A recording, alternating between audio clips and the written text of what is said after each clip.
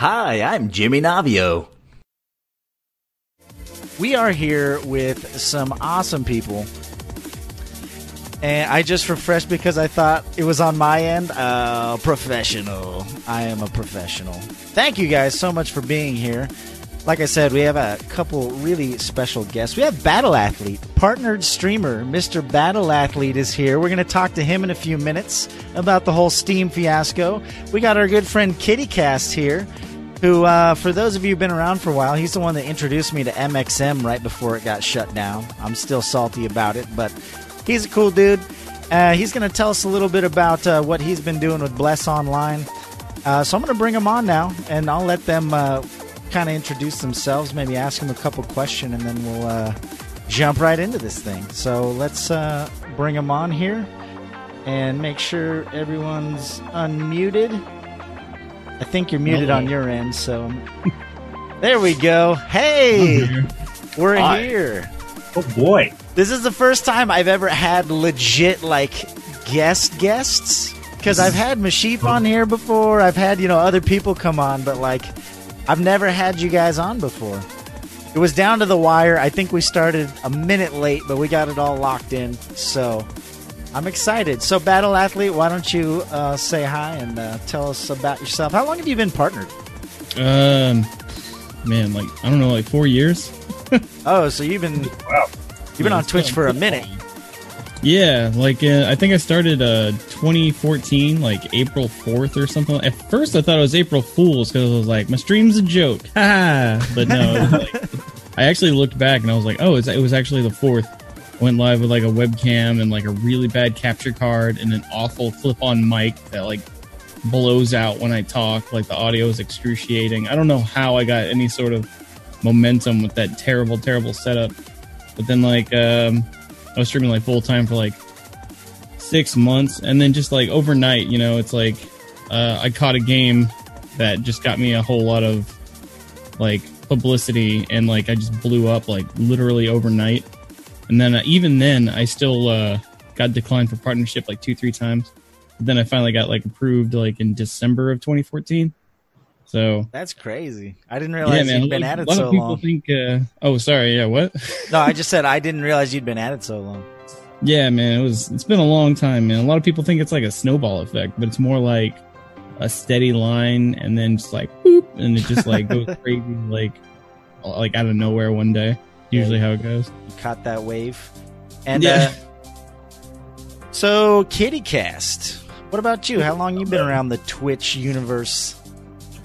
Oh, geez. Well, I haven't probably been streaming seriously for too long. I'm sure my account is really old. Maybe 3-4 years old. Or I was definitely streaming in college, which was 4 years ago. So, I mostly started, I did a little bit of Final Fantasy streaming where I got some viewers because we were doing progression raid content. And then I did some casual shoutcasting for Counter-Strike and stuff, which got a lot of Steam friend requests, but not as many viewers. Okay. And then I mostly just streamed for fun. But then this MOBA called Master X Master came out, and it was super cool and super fun, and it turns out I was pretty good at it. So after that, I started to get quite a few viewers, and I hit rank 1 a few times, and then my team won all the tournaments, and then they shut the game down. And so I was like, well, I like playing this game more than anything else. It's probably my favorite game ever. Is the most fun I've ever had playing game. And so after that, I kind of didn't really know what to stream because I was like, well, I can't stand playing a game for more than 2 hours at a time. So I don't want to stream and swap games and then stream and swap games. It's really I'd play a game or two of League and then get annoyed and quit and then go play Fortnite and then die immediately 3 times and quit. That's me. And then I'd just download any random multiplayer game that my friends were like, hey dude, this is new on Steam. It totally looks great. And then we'd play that for a day and quit. So finally, some of my friends talked to me about Bless back in December when it was getting released or launched on the Japanese servers. And I was really skeptical because I never play games on the foreign servers, and I was like, oh, this is going to be way too much of a hassle to like set up all this stuff, and I have to play it through VPN, and you have to beat the Japanese CAPTCHA boss, and all this. But then there was like a super easy guide that even I was able to do. Oh, okay. So I started playing that for a while, and that was really fun. And I started playing with my friends, and then I just got selected to be like an emissary for Bless, which is kind of like one of their sponsored streamers. There's a lot of them, and so I'm just going to do my best with my limited time to kind of like have a good stream to represent the game. I really want to be hardcore. I used to be a really casual MMO player, and then I discovered the light of being a hardcore MMO player, and now I don't have time to be a hardcore MMO player. So we're going to see how it works out. Yeah, that's always been my problem. I've never been able to commit to an MMO because I've just always been test. I see you. Okay, cool. I just wanted to check. I see your chat. Okay, awesome. Yeah, like I had a bunch of friends play WoW in high school and stuff, and I just saw how much time they were committing to it, and I just knew. I was like, if I start playing that, it's going to ruin like everything else in my life. So I kind of had to just like make that decision. Because I was already on like I was on a competitive Counter-Strike team at the time as well and stuff. So I was just like, Nice. I can't do two things at once. And Counter-Strike was enough. We used to go to a few tournaments and stuff, but yeah, I've always wanted to get into an MMO, and I've dipped my toes in a few of them. But I saw you playing Bless the other day, and it looks like a lot of fun. So I definitely wanted to ask you a few questions about that. Because I've tried a few recently on my stream. My community knows, like, we've been trying to find like a fun MMO to play. And we tried a bunch of the free ones and stuff. And there's always like one thing or another that always just ends up frustrating me about it. And I just quit. So I don't know. Like, one thing I noticed that I did like about Bless is I noticed the one thing I kind of liked about it, and I don't know if it's just the way you had it set up, was the limited UI. Like one thing I really hate about, like when I was playing Terra or when I did try WoW or whatever, like I'd watch videos and their screen's just covered in like hotkeys and buttons and menus. Too much and information stuff. too soon, right? And I'm like, I just want to cast like 8 spells like Diablo style and kill shit with my friends. So I noticed, like, as far as like the spells are concerned, there was just that little skill bar down at the bottom. Yeah. So could you elaborate on that a little bit? So I'm not sure if you're in the minority or if it's just only the people that don't like the UI that complain about it. But I know a lot of the people like on the Bless Discord, which is mostly people complaining, are like, wow, why is the UI so small? Why can't we edit the UI? Why can't we like move stuff around or whatever? But I've always been a person that pretty much played on default UI for like every game. I mean, it was definitely like an effort for me to even download like DPS meters for WoW, because I'm like, what is this doing on my screen? This is obnoxious. Yeah.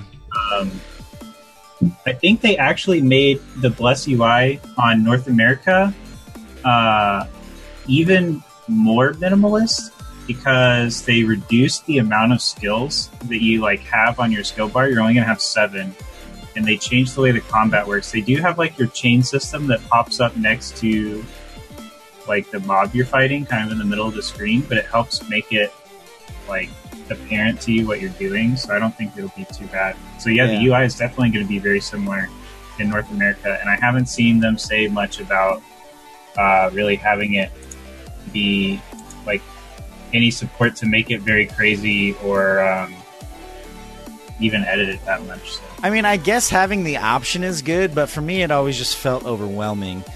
And I was gonna pull up one of your VODs here and kind of jump forward so we can just look at the UI. Let me see here. Yeah, I'm gonna switch over to, let's see how our media view. I just changed the overlays, so boom, there we go. Oh, I need to adjust the size of it. Almost perfect. Let me fix that. Behind the videos, guys. Pretty nice setup. I'm trying, man. I'm trying to make this legit. I think it looks pretty good. We should just do like a 4-person reaction video. Just pull up YouTube videos. we'll just watch cat videos and just all go, oh. So there you go. There's Kitty Cat's pretty face there. But see, like, I love that. I love that the UIs, you got, like, obviously your health, and then I'm guessing, like, what is it? Is the energy of it like mana, or what's it? So I'm playing a mage right now. The blue bar is mana, and then above it you have element. And if you see that ability on the very far left, that costs like 1 bar of element to do, and it gives you like a different buff based on what element you're doing. So like fire spells give you fire element, ice spells give you ice element, thunder spells or air spells give you air element. The fire one basically like gives your next spell a 50% bonus chance to crit, and then all your crits for like the next like 8 seconds or something put a burn stack on them. Oh, okay. Yeah, but I love how it's just 1, 2, 3, 4, 5 EQ, XZ, and that like it's not, you know, the entire bottom half of the screen is just covered in like in statuses and hotkeys and shit. I remember when I played Final Fantasy XIV, it was like I had every shift key, every alt key, like, and like every key on my keyboard were all bound. I had to have at least like 30 to 35 hotkeys, and you used all of them in a fight. That's why people have those crazy like MMO mice that have like the 20 buttons on the side of them and stuff. The new combat in Bless is going to be really cool, I think. So I don't know if you guys have played Guild Wars 2. It's kind of like Guild Wars 2, but basically the UI will be a little bit like that, where on the left side you'll have like 3 abilities, and they're going to be like your starter abilities. And then depending on which one you pick, it like has an ability chain that you can do. So like let's say you pick the second ability out of your 3 starters. Well, then after that, you then have 3 more options of what next ability you want to cast, and they might all do different stuff. So like for example, Mage a lot of times has like a chain from one ability where you can like go into an AoE, or go into like single target, or go into a crowd control. Okay, so are the chains similar to like I played a little bit of Terra. I know like you can create different like chains of abilities. Is it kind of like that, or is it more the chains are like hard programmed into the game. It's basically like, let's say you have like just your basic like fire shot that you use to like kind of regenerate mana, and then you have fireball, and then you have like incinerate or something. Well, if you use fireball, then you can only ever use like meteor storm or like fire explosion or flame strike as your next 3 abilities. And then depending on which one of those, you can only ever use the ability that comes after that. I see. Okay. That's cool. I could get behind that.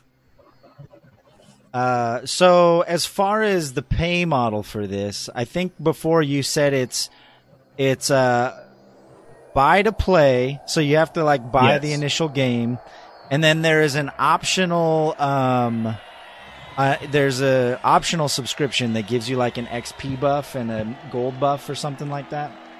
Yeah, so the premium membership is what they're calling it. Gives you a number of different things, and I actually have it up because I was I'm trying to compile like a comprehensive FAQ that I can get out a few days before the game goes live, where I have just a bunch of answers to these things because they have like announcements all over the place and interviews and stuff. So I'm probably going to try and compile it all into one document.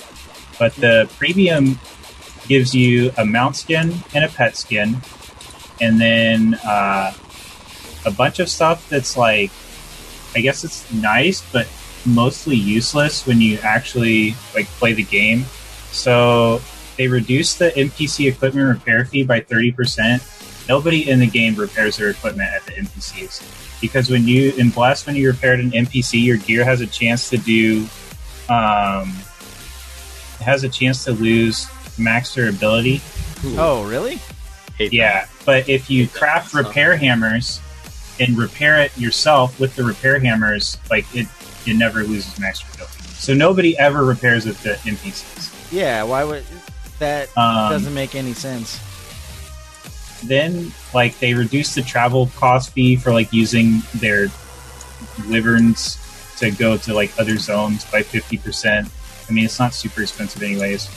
One of the really nice things is that they give you like these premium tools where normally you have to go buy pickaxes and herb satchels, and every time you gather a resource it uses one, but you can just use these an unlimited amount of times. Oh, okay. So that's pretty nice. The biggie is probably 20% more XP. 20% more hunting gold. Like, the mobs don't really drop very much money in Bless. It's not really a game where you get a lot of things by farming mobs, especially money. Unlike BDO, where you just go grind for hours and hours and you get a lot of gear and a lot of money. Like, that doesn't happen in Bless.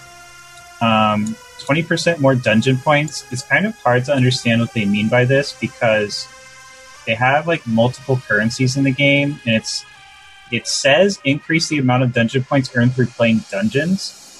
On Japan, they're called like adventure points, and you also get them from doing this like daily monster journal that resets every day, where you go kill like 30 of a mob, and then you get some enhancement materials for your gear, and then you get these adventure points that you can use to buy like enhancement materials, or like these RNG boxes that give you different kinds of enhancement materials and stuff like that. So if it means like you get 20% more adventure points overall, it's really good. If it just means from dungeons, it's pretty useless because nobody really gets very many from dungeons. Maybe like 10% of your total adventure points come from dungeons. Okay.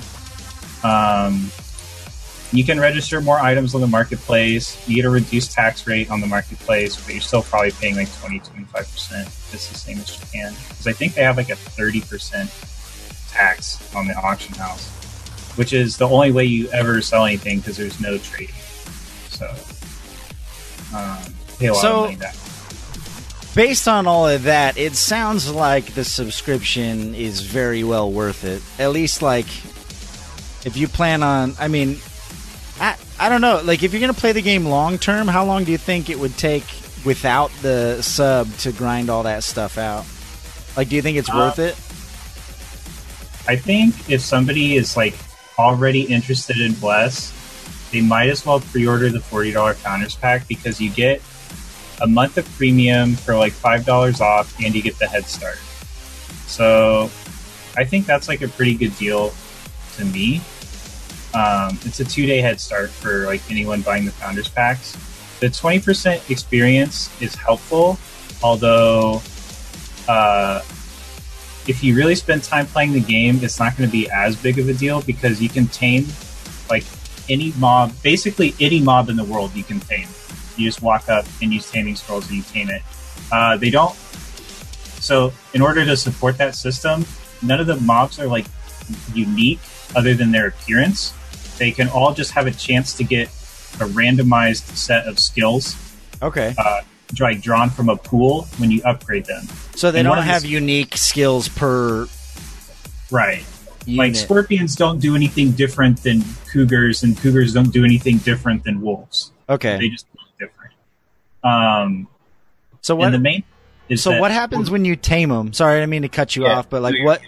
So when you tame them, what's the, if they don't have different abilities, is it more just the cosmetic aspect of it, or?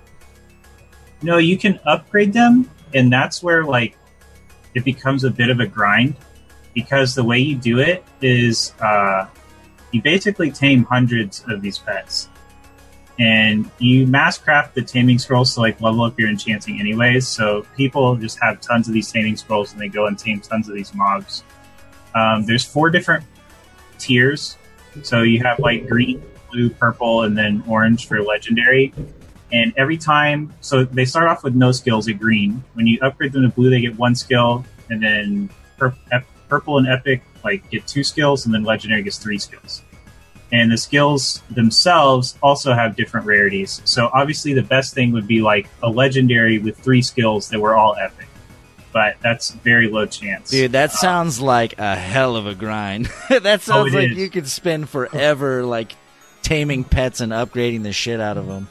But the highest, no, you really can, because I won't get into like the percent chances of it right now, but it's a lot of, it's like thousands of pets tamed in like hours and hours and hours.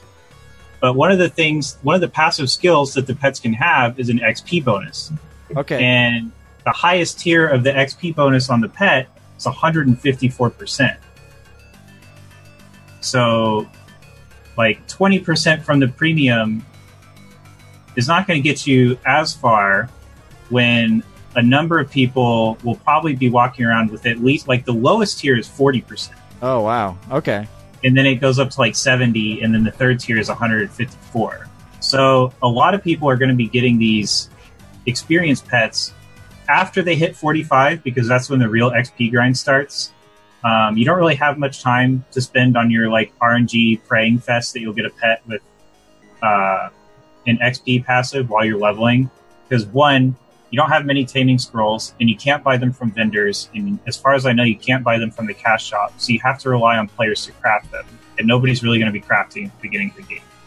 So most people are just going to rush to 45 and then probably tame some pets and then get XP bonus. And once you have people with 70, 150% XP bonuses, they're not going to be... The 20% is like nice, but you're not like, oh wow, I really have to get premium for the 20%. Yeah, okay, that makes sense. So, wow, that you've given us a lot of information, and I'm glad we have it all in one spot. I'm gonna go back and watch that like twice, so I can like make sense of everything that you've explained. But the whole pet thing sounds really interesting. That definitely is appealing, because you know that's always the worry, is like what eventually what am I going to do? Like what else is there to, what can I grind? What can I work on? Now I notice here the last question I'm going to ask, and then we're going to move on to some other stuff, but it says field PvP. So is there also going to be like arena? So like for example in Guild Wars, they gave you the option of like just getting like a maxed out level character and just building, like choosing your loadout and going straight into like arena PvP. Is there going to be anything like that in this, or is it just going to be within the MMO world? Like, is there going to be a separate like PvP mode or arena type mode like in Guild Wars or anything? So one thing that a lot of people are really divided on is they don't have equalized PvP. Okay. Your gear always follows you into PvP, and your level and your skill builds. So you can have more skills and more stats and more gear than the other people you're fighting against. But they have open world and instance PvP. So they have like one open world zone where they have world bosses that spawn that is open PvP for both factions. And like every zone after level 35 is open world PvP. And they also have a 3v3 arena and 100v100 that they have like a daily to do, and it's open like 3 times a day. It's mostly like a Zerg fest, and when I was on Japan, my site always lost, so I stopped playing. Cool. But yeah, you know who I was thinking James would probably love this if it's all open world PvP, so he can go crush noobs, shady hobos. Oh yeah, definitely. That's all. Yeah. That's the only reason he plays RuneScape, is so he can just farm crazy high levels and smash noobs all over the place. Yeah. So I do want to point out, Zube watches my stream sometimes. He said 1v1 and 15v15 as well. I know they added 15v15 in Japan. I'm not sure if it's going to be there when early access launches, but I know that they are definitely going to add it like as soon as possible. And there is dueling, so you can duel people. Okay. So yeah, they have a lot of PvP options.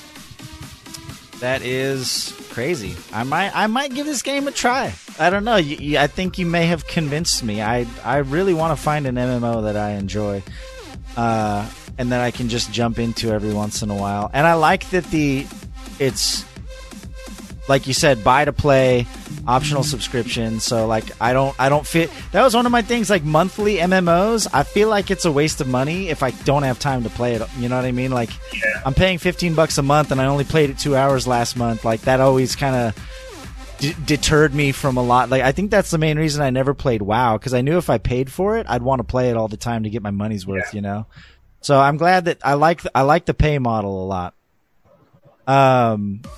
Thank you so much for all that information. I'm sure you could give us like 2 more hours worth of info on it. Yeah, there's a ton. I do want to move on to some other stuff. So everyone here, make sure you go follow KittyCast. He's playing this game right now. I'm sure if you have any questions, he's really good about answering questions during his stream. That's how I met him, actually. He was playing a card game. You were playing like Eternal or something. And I played so many card games. And It's like every card game. I was like really interested in getting into it and stuff. And I was looking for people like that were streaming it that didn't have hundreds of viewers so that I could try and like ask some questions and stuff. And I came into KittyCast stream. And he was super nice, answered all my questions and stuff. Obviously, he's very knowledgeable about the games he plays. So, yeah, make sure you go check him out. Bless looks like a lot of fun. It's fun to watch. And he'll no doubt answer your questions for you. And he's an official emissary for this game. So the more people he gets interested, he's just doing his job. Yeah, that's true. But I want to move on to the reason Battle Athlete is here, the reason I invited him. I'm going to let him kind of explain from his point of view what's going on, and then we'll open up a discussion about it. Steam has made some decisions lately that have caused some rifts, and some people are not happy about it, and some other people... Kind of an interesting subject, you know? It is. Oh, by the way, I don't know if we ever introduced James. He's my co-host. We don't talk about him. He just sits there and looks pretty. No. James, it was like Battle Athlete, KittyCast, and it was like... No, that's actually a perfect segue for what let's do something right now. Speaking of James, this is what's about to happen. Oh no. I think James knows what's about to happen. I've only told like 2 people about this. You're making me nervous. Okay, I know what he's talking about. James and I, to promote this podcast that we're trying to get off the ground, to promote my Twitch channel, and to promote his YouTube channel, which a lot of people don't know, James has like a fairly successful YouTube channel. He's got 80,000 subs, and he makes content videos and reviews and all kinds of stuff. So trying to help each other out. We're doing a giveaway. And it's already live. Post the link. Go sign up for the giveaway. Oh, a gift card giveaway. We're giving a Amazon $50 gift card, a Steam $50 gift card, and nice. Third place wins a $10 or less game of your choice from Steam. So all you got to do is follow me, follow James, check out my Discord, sub him on YouTube, check out our Twitters, refer some friends. If you see somebody that wins and their name is Buttle Athlete, that's not me. That's some other guy. Buttle Athlete. I don't know who that is. No relation whatsoever. But if he does win, you could just send it to me. I did update the giveaway command in chat as well. If you forget the link, you can do the giveaway command. Hide your kids, hide your wives, all that good stuff. If you win first place, you get the choice, actually, if you'd rather have the Amazon or the Steam gift card. Because some people, don't care for Amazon. They just want games. So you get your choice of Amazon or Steam. Second place gets whatever. By the way, you could buy a $50 Steam gift card on Amazon. So it really doesn't make much of a difference. Amazon, I feel like, has more purchasing power, but it's up to you. So that is what I was really excited to tell you guys. So now it's official.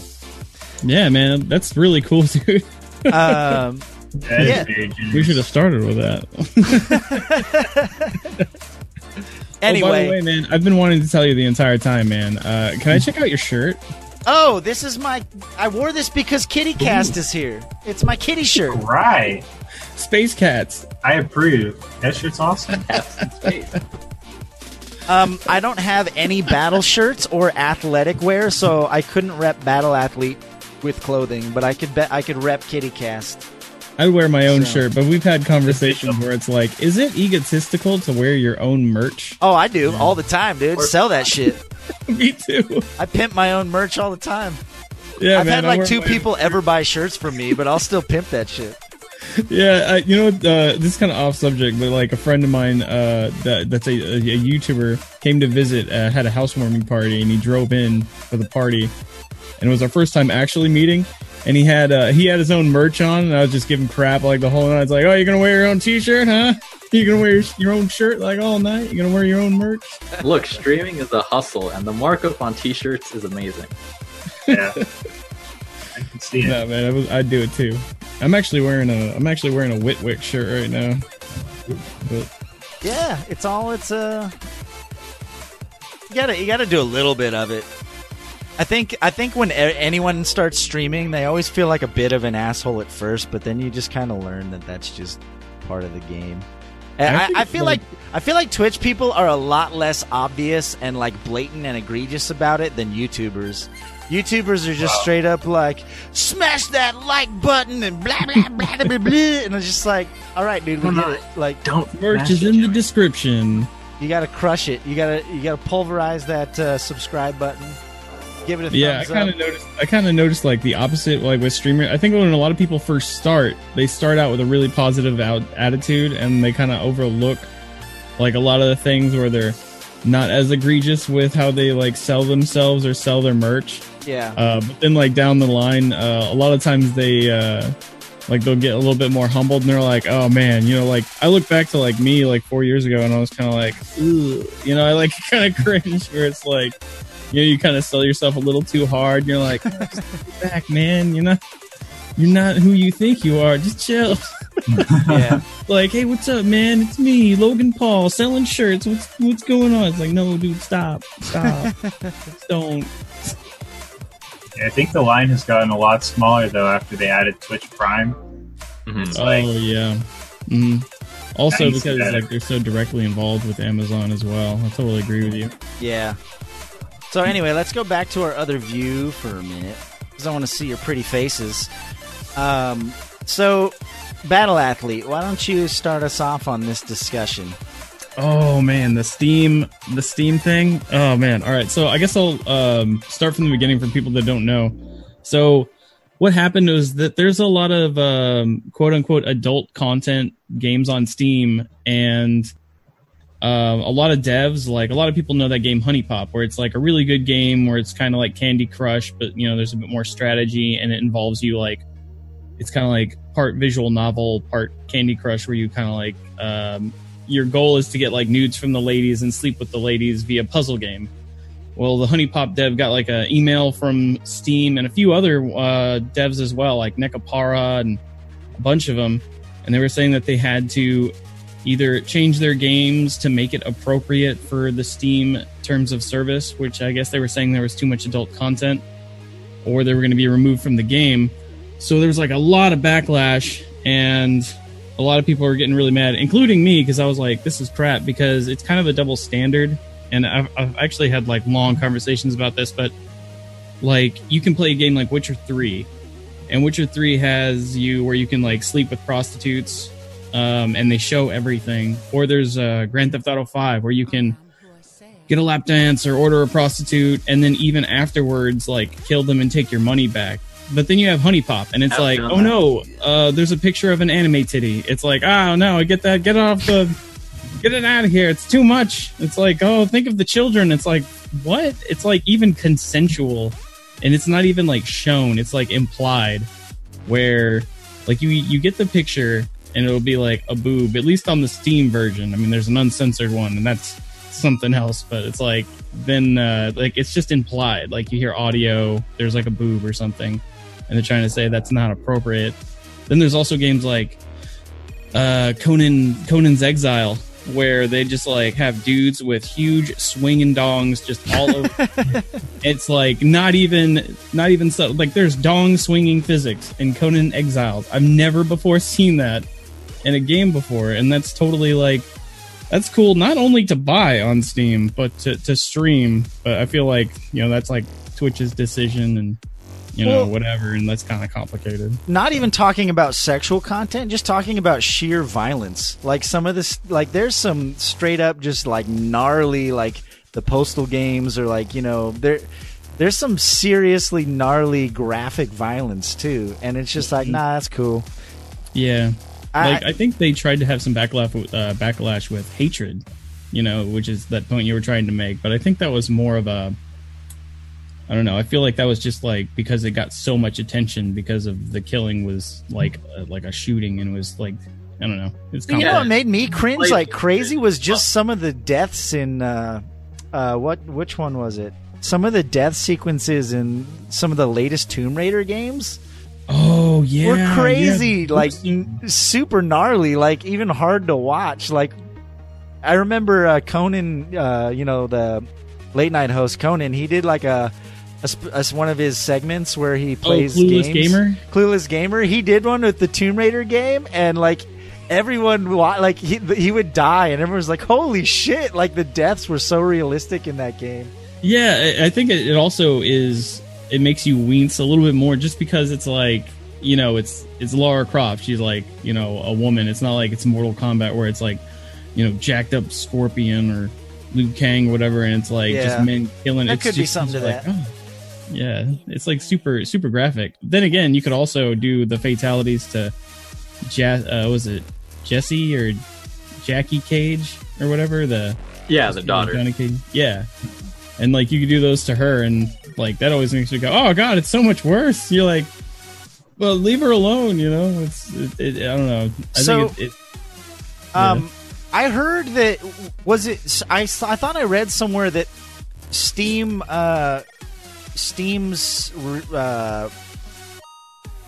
original contact with Honey Pop was like, someone said it was like they came out and said, "Oh, we didn't mean." Like that, Honey Pop wasn't. To say it was a mistake. Yeah, is what it was, and it was. I don't know. Like I can kind of speculate it, but apparently, what happened is that there is a social justice warrior type group for women. I forget the name of it. Maybe somebody else in the cast knows the name. I forgot what it was. I think I know what you're talking about. Do you remember what the name was, James? I forget their name, but didn't they say like that they took credit for it? Like they took credit for this happening? Because I remember watching, they were like celebrating it yesterday. Yeah, they were celebrating it, and that's what made people think that maybe it wasn't Steam's fault.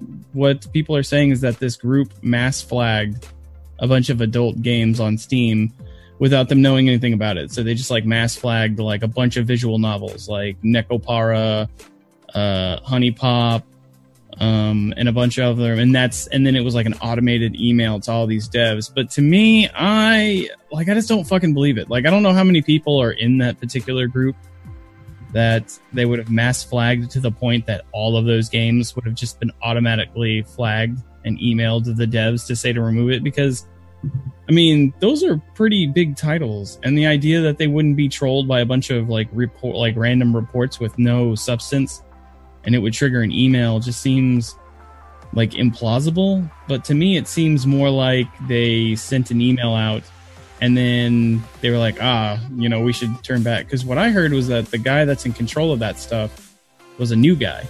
They hired like somebody new to be in charge of Valve's, I forgot the name of the position, but he had just got it. And I think he was overreacted, maybe. Yeah, or just like tried to clean up or do something to show that he was, I don't know. Like I'm just speculating, I'm just kind of making up stories. I'm like fan fiction about how Valve got Honey Pop. It's like I don't know. So but, I think sketchy. For me, it's kind of indicative of a bigger problem, and that is just Steam not having very good like filters and control of their own ecosystem. Because like a shitty age verification, I don't think is the right answer. I think one guy, I think what he recommended, he said all they have to do is like you go into the settings, and inside the settings there are some parental controls, but they should just have one thing where you can go in and do something like a legitimate age verification one time. And then you flip a switch saying allow adult content. And then it's just another category. Because when you go to steampowered.com, right, you have those categories. Mm-hmm.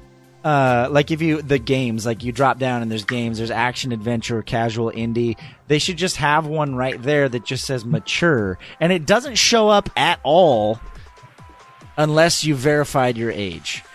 then people who actually want all that content will see it, and those who don't won't have to deal with like sifting through it or age verifications or whatever. Like, they need to just make a way that adults can play mature games without having to deal with all that bullshit. Yeah, I totally agree with you. Like, I think a lot of people have been speculating on a way to like make a surefire way to know that people that are browsing for adult content are adults, where it's not just kids lying about their age. Some sort of way to like verify it. But at the same time, when you have a bunch of content on Steam that's aimed towards adults, you could also get like, it could also kind of like ruin it, you know? Because I was trying to think of what But it won't ruin it if it's literally not visible at all in a vanilla. Like, if the marketplace just completely removed all that stuff and put it on the mature section, the vanilla Steam, no, it wouldn't. You know what I mean? Like, it wouldn't ruin it for everyone else. Well, I don't mean like ruin it for other people. What I meant is kind of like I meant ruin it sort of quality wise, because I was having a conversation with someone about what it would be like if there was a Steam version, like an adult version of Steam. You could call it Cream, you know, or or whatever you're into. But it's like, there's only a handful of adult games that are also like really good. You know, like people bring up Honey Pop. You're like, yeah, we want more Honey Pop. You know, we want more good games that are also meant for like adults. But like, you can't really have an entire platform based around only a handful of really good games. And what you might find yourself with is a bunch of really terrible adult-themed games. Like, yeah, but that's true now of non-adult games. How many really terrible, shitty games are on Steam in general? Touche. And that's the other point that that we kind of made in the conversation. It's like, there's really bad games that are for anybody, you know? But I kind of like the gray area that it has right now, where it's like, you can have an adult-themed game. Like, I think Honey Pop and Necopara and all these games should be allowed on Steam, and then Steam should just look the other way, or just say it's okay to modify the game to the uncensored version if you want to, like, afterwards. I really like the way things have been, you know, like, that way we still have that Steam quality control, and you could have that, like, mature section, but, you know, it's like, that way the games don't get too wild, you know? I'm not looking for, like, the penthouse version of like Honey Pop, or like, you know, some like really wild out stuff, you know what I'm talking about? Like, I kind of like them to reel it back in, you know. I don't know. Maybe that's just me. Maybe I'm just set in my ways. I don't know. Yeah. Go ahead, Kitty. On Steam, all those games seem like something that you pretty much have to search for, or you're not going to come up with them. Like, that's a good point. I've been on Steam for a really long time, and I don't like ever get notifications of these games unless maybe it's like in a friend's like recently played or something. But even then, they're never going to be on the front page. You basically have to hear about them through word of mouth, or like sorting through other people's Steam libraries, and then maybe once you find one, you like get suggested the others, but they've never been well publicized. And I think that like the audience and the like player base for these games has pretty much generally like kept to themselves too. It's kind of like a community of people that kind of play those games, where you kind of hear it from other people that you know that have this similar interest. I would have sworn that when Honey Pop first came out, it was on the front page at one point, but maybe I was wrong. Well, I mean, they could probably do maybe a little better job, because Upcoming is not filtered at all. It's basically anything that's coming out. Like, if you like, here, let me pull up the media view. If you go to Upcoming right here, you'll see some serious dog shit games here, or like, what is You Green Elephant? Like, there's no sorting or anything for Upcoming. You know what I mean? So like, they like right there. I'll let you know. You Green Elephant is the greatest Doom reskin released this week. So here you go, right here on my main page on Up and Coming. There's no filtering at all. So the new girl, indie, casual, sexual content, nudity, right? I mean, they throw that title with just about anything, though, for real. But that I think that maybe is the problem. Is some sections of it don't have good filtering or recommendations, right? Yeah. It should recommend upcoming games that I would actually be interested in. That I would filter for, you know what I mean? Same with Specials. Specials has 0 filters on it. Oh Well, I yeah, do like agree. whenever they have a Steam sale, like you scroll down, I've seen like Honey Pop and other games on there for sale. Yeah, there was the whole you could get all the Sakura games for like 60% off. Oh yeah, I remember that. And What a bundle. in chat, Gator Pete he played devil's advocate, and he said maybe another speculation. He said maybe one of the reasons that Steam is doing what they're doing is because there's a big gray area, especially in the anime graphic novel kind of community, with age ambiguity, and I think Steam really doesn't want to get involved with some of that. There's that whole meme with like, that one girl, she's obviously young, but they're like, oh, she's an 8,000-year-old god. Just like, so it's okay, So I think like My lollies wife and is a stuff like that. 1,000-year-old dragon. It's fine. yeah. We're So talking about Kana now. So I think, I'm not as familiar with that community, but one of the things that James brought up is that like Steam really doesn't want to have to deal with that. So in some cases it might be. I mean, I was just looking in that upcoming this New Girl game. The girl in that second screenshot down looks kind of young. So like They're all drawn. They're all fictitious anime girls. I Humans know don't- that. I don't. It's a victimless crime, Jimmy. Victimless crime. To Thank each you. their own, but I'm just saying, I could see how playing devil's advocate, Steam might not want to have to fight that fight. Yeah, I mean that's the thing. When normies come into your visual novel territory, you got all these normies that are playing whatever like Fortnite or PUBG, and then they're like on Steam for the first time. They're like, oh my god, what's this? And it's like I hate it, but deep down I'm really interested. You're like, Found it. yeah, okay, buddy. Yeah, fight the good fight. Who are you really fighting against? Is it me or yourself? I think it's deep, right? What are you linking, James? I'm scared. It's nothing illegal. Necropara, the forbidden fruit. Hold on. There you go.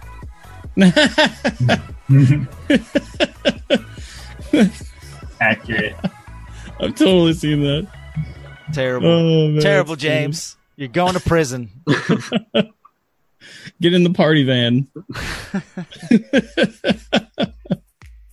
All right. I mean, It took me a minute to find that, but I remembered it because I remember I saw a thing where they swapped the positions, and it was a young girl in a van, and she was like, hey, you, I got rock CDs and beer in my van.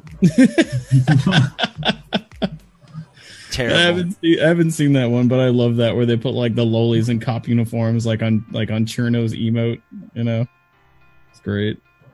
So did you guys download Sheaf's Beef? Did you pull up the video or downloaded it or anything? Yeah. I shared the link in our group chat. I don't know if you guys... I must have missed it. we can post it again. So every week, one of the things we do here on our podcast is a segment called Sheaf's Beef. Mashif is a member of my community, really chill guy. He's also a streamer. We can do a shout out to Mashif. And he puts together a pre-made video for us called Sheaf's Beef, where he tackles two topics. And then we pause it and discuss those topics and decide which one is the beefier beef, which one we think is a bigger issue. Oh, It's that sounds basic. cool. He basically complains about two things, and we decide which one we agree with more, and then he tells us if we're right or not. That sounds like fun. There is a correct answer here. There is a correct answer. So if you have got that video downloaded or pulled up, I think you can play it from the browser. I downloaded it. So what we'll do, none of us have watched this. We're all gonna hit play at the same time and watch Sheaf's Beef. And then he said to pause it at what was it, 4:54, 4 something. He gave us- 454. Yep. Yeah, so we'll pause it at 4:54 and discuss it, and then we'll play the rest. Okay. So let's get that up here. Let me find it. This is Sheaf's Beef 523. My trigger finger is ready. I gotta set it up on my overlay here first. That boy's about to get eaten by that shark. Raft. Raft. I can probably guess the tags. Early access, survival, crafting. There's one more I'm missing. Are you actually guessing the tags? Open world. Oh, open world, definitely. All right, I'm just going to do this right in the VLC window here. Let's see, how close was I? Oh, early access, survival, multiplayer, crafting. Easy. All right, I've got it up. You guys all got it up? Yeah, I think I'm good to go. Yep. I'm going to crank up the volume here. Hopefully I don't blow out your guys' ears on stream. Let me check. Welcome to this. All right, that sounds pretty good. I can adjust it as we go. So I'll do 1, 2, 3, go, and on go we'll all hit play. Ready? Mm-hmm. 1, 2, 3, go. Welcome to this week's installment of Sheep's Beef.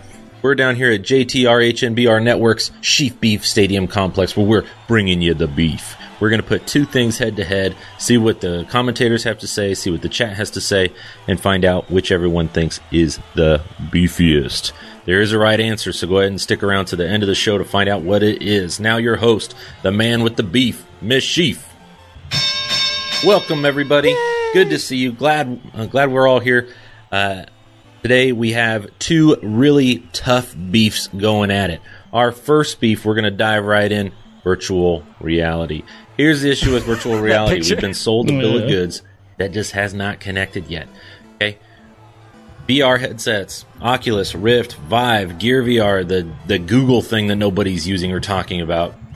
The issue with these things is there's no AAA titles. There is nothing on the Gear VR or the Vive or the Oculus that is just screaming, you gotta go out and buy an Oculus because this fucking game right here, this is the game.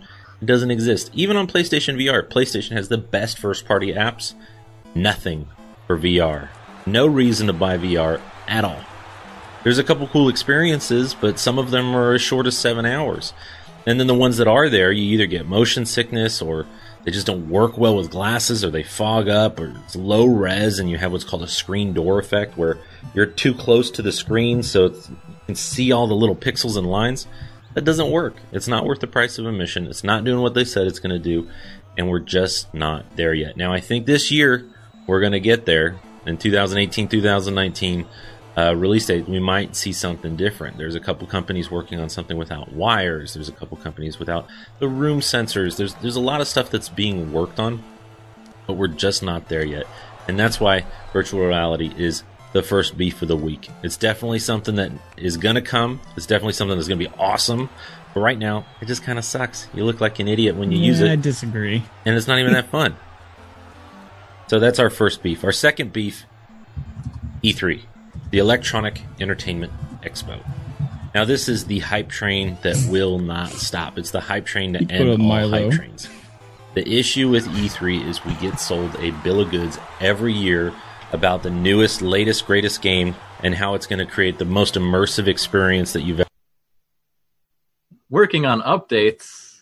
Uh-oh. Is it? Wait a minute, what? What? That's part of the video. Oh, He no, trolled really? us. He tried to troll us. No way. Is this not? No, is this for real? Yeah, it's in the video. What a bitch. No way. Sheaf, why? What the fuck was that? All right, we're back. Sorry about that, guys. I don't know what happened there. That was a Windows oh, update crap. gone bad. It just forced itself open and then crashed the whole system.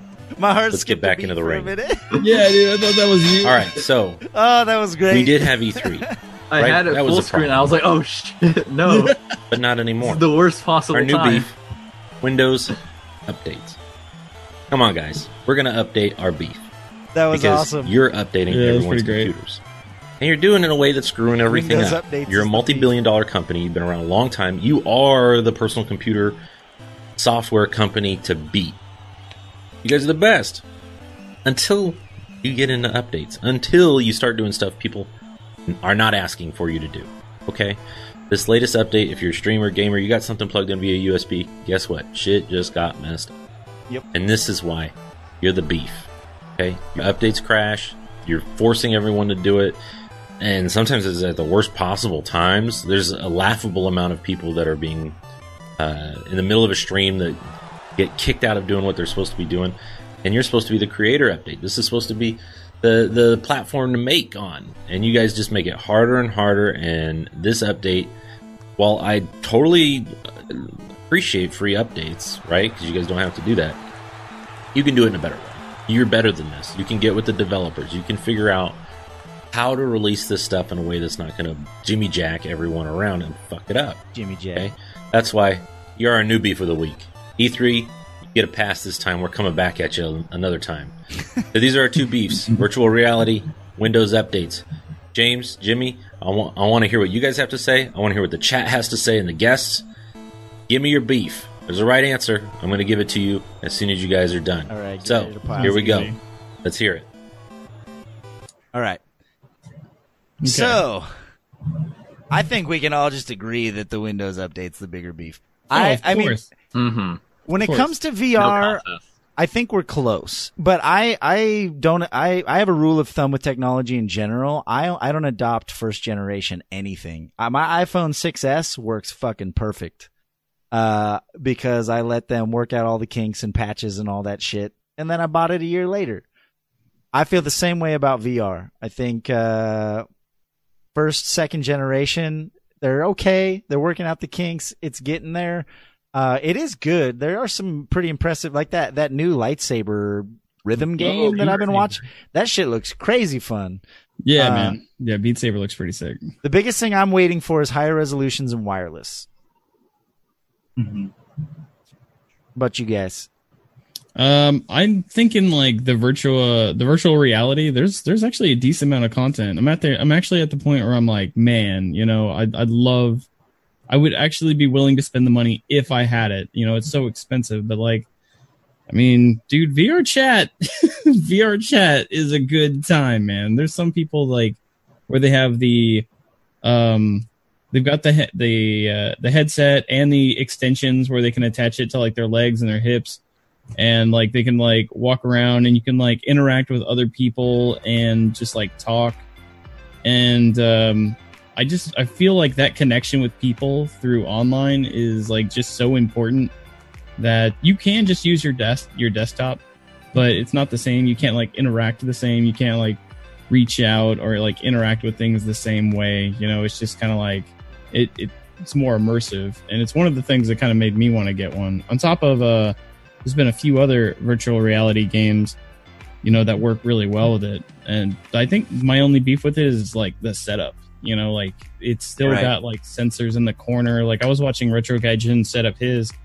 I was like, damn, man, that looks like really annoying. Then you have to have the space for it and all this stuff. But I don't really think the virtual reality that we're getting now is really that new. I think it's something we've been developing for like at least the past 10, 15 years. I feel like a lot of this technology is being borrowed from like the gyros in the 3DS, or like the Wii remotes in that little sensor bar, or like the Kinect, but not nearly as shitty, you know, like there's just like, it's kind of tech that's been kind of evolving over the past like 10, 20 years. And now we're getting virtual reality with like the headsets and everything else that kind of, you know, that's actually making it what we originally wanted it to be in the first place. But yeah, I still feel like they need to work out the kinks and also make it to where people don't throw up all the time. You know, people are getting sick. Yeah. So, but I mean, I don't think it's nearly that bad. I mean, it was definitely way worse last year. There was not a reason to get it at all. it's Like, progressing quickly. Yeah, I agree. Like, it has a lot to do with the games that are being made for it, you know? Like, it has everything to do with the support from developers and stuff. Just like any other new technology, porn is going to be what makes or That breaks it. too. I have seen some of the things related to that, and I gotta say, they're moving in the right direction. Yeah, and see, you'll notice that everyone, it's like, when they really want to just get it for porn, they're just kind of like, no, I just wanted it for Batman, Arkham Knight, I promise. and Final Fantasy 15, and Dead or Alive Extreme 3, I would actually legit use that for. So, Good. KittyCast has indicated that he needs to head out here soon. On these topics, before we finish up, did you have anything you wanted to add as far as VR or Windows updates or E3? Yeah, I think for me, actually, probably my biggest beef out of all of them would be E3. But For me, VR is in a fine place right now because I think they've been making steady and consistent progress. And I think a number of people are actually pretty happy and have enjoyed their investment into their VR stuff. And I think I will totally agree with Sheaf that, at least on my end, there's a lack of like games that you can actually sit down and play and like invest your time into more than like maybe 1 or 2 sessions outside of like your new virtual reality chat room, which is fun and can be great. But if you want like a really in-depth like gaming experience, it still has a way to go. Yeah, I agree. There's not really like a story-driven single-player adventure game that fully utilizes virtual reality yet. So I will say what I said last time, and I've said this a couple times about VR. The day that I can have a full Red Dead experience on VR, I will go buy that shit. That if they announce Red Dead Redemption VR so that I can jump on a horse and fucking go shoot people and wrangle, bounties and sit in a room and gamble, and like if I can have a straight up Wild Wild West open world experience, I love Red Dead. It's one of my favorite games of all times. Great and game. There needs to be some type of game like that, or like God of War, or some, like an epic narrative that actually, not a gimmick, because a lot of the games are built around a gimmick, I feel like. And then once they get past that and they figure out which mechanics work and which don't, and they start incorporating those into some of these bigger titles, that's where you're going to convert a lot of people. Yeah. So in that aspect, I reality agree with like Mashif in the sense that like there is no God of War, there's no Red Dead, there's no like huge AAA like, oh my God, that's like a mind-blowing experience. They've modded old games, like isn't there a Skyrim VR? There's stuff like that, but there needs to be something like, just like there will be too. There will be that title that will just open everyone's eyes and just holy shit, like. Yeah. Good point. So KittyCast, thank you so much for being here. I think we're gonna finish playing the video. Oh, and on the matter of Windows updates. This last update pissed off a lot of people. It broke a few things for me. Artists especially, like their tablets stopped working. It's a Mobius Life, who's also a member of DLC. All of his brushes that he had saved in his art program were erased. Like hundreds of hours of like custom brushes and all this shit. His tablets weren't working. All gone with this Windows update. The first time I opened OBS, all my audio devices were all switched around and messed up and stuff. Like this last update, I think left a really sour taste in a lot of people's mouths. You guys use Windows 10? I do, yes. Ooh. I'm on 7, and I have to say, I was saved. Yeah. So I was sticking with 7, man. It's never, even when they were like, hey, it's free to go to 10, I'm like, why would I want to go to something that's buggy and jacked up for free? I mean, yeah, it's free, but I've had zero problems with 10 until this last update. So the update wins for me. So let's go ahead and finish playing it. I'll do 1, 2, 3, go, and we'll finish it out. Yeah, sure. All right, ready? 1, 2, 3, go.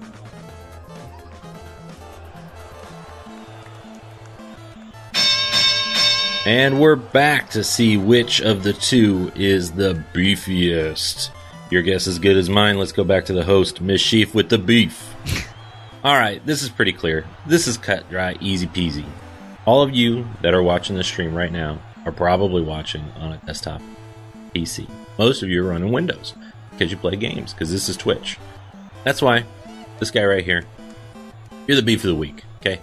Windows updates are out of control. You need to pull it together.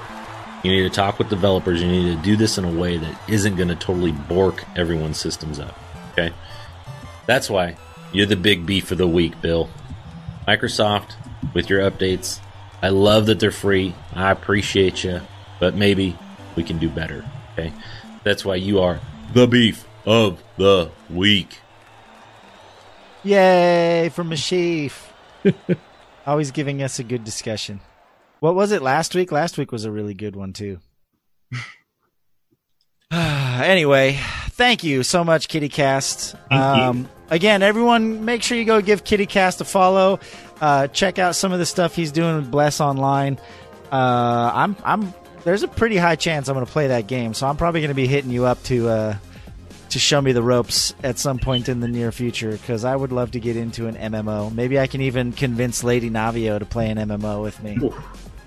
That's definitely how you can get the hours in. When you can get both people, and then you're like, now we play together. Yay! Anyway, thank you, KittyCast. I hope you have a good stream. You're going to go stream right now, right?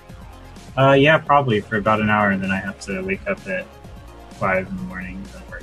Well, I appreciate you taking time out of your normal schedule to come here and do this. It really means a lot to me. And make sure you enter that giveaway. You are valid. Anyone can enter. I'm gonna enter myself. No, just kidding. All right. Well, I appreciate the opportunity to come here, and it was great meeting everyone. And I know you guys are gonna have a great end to the podcast. So I hope you have fun. Have a good Memorial Day weekend too. Plus comes out on the 28th if you pre-order, or if you buy the Founders Pack, so you don't have that long before it starts. So all right. You gotta make the decision quick. Cool. All right. See you around. See ya. See ya. Have a good one. It's probably gonna. Yeah, it broke you. I gotta transition to the. Give me 1 second here.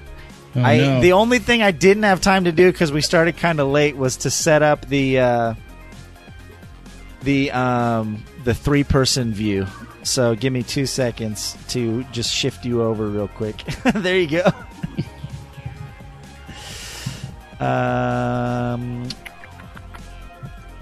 He's phasing through the database, Jimmy. There's 2 of me now. We'll get it. We'll get it there. Helmet hair. What? What you talking about? Almost.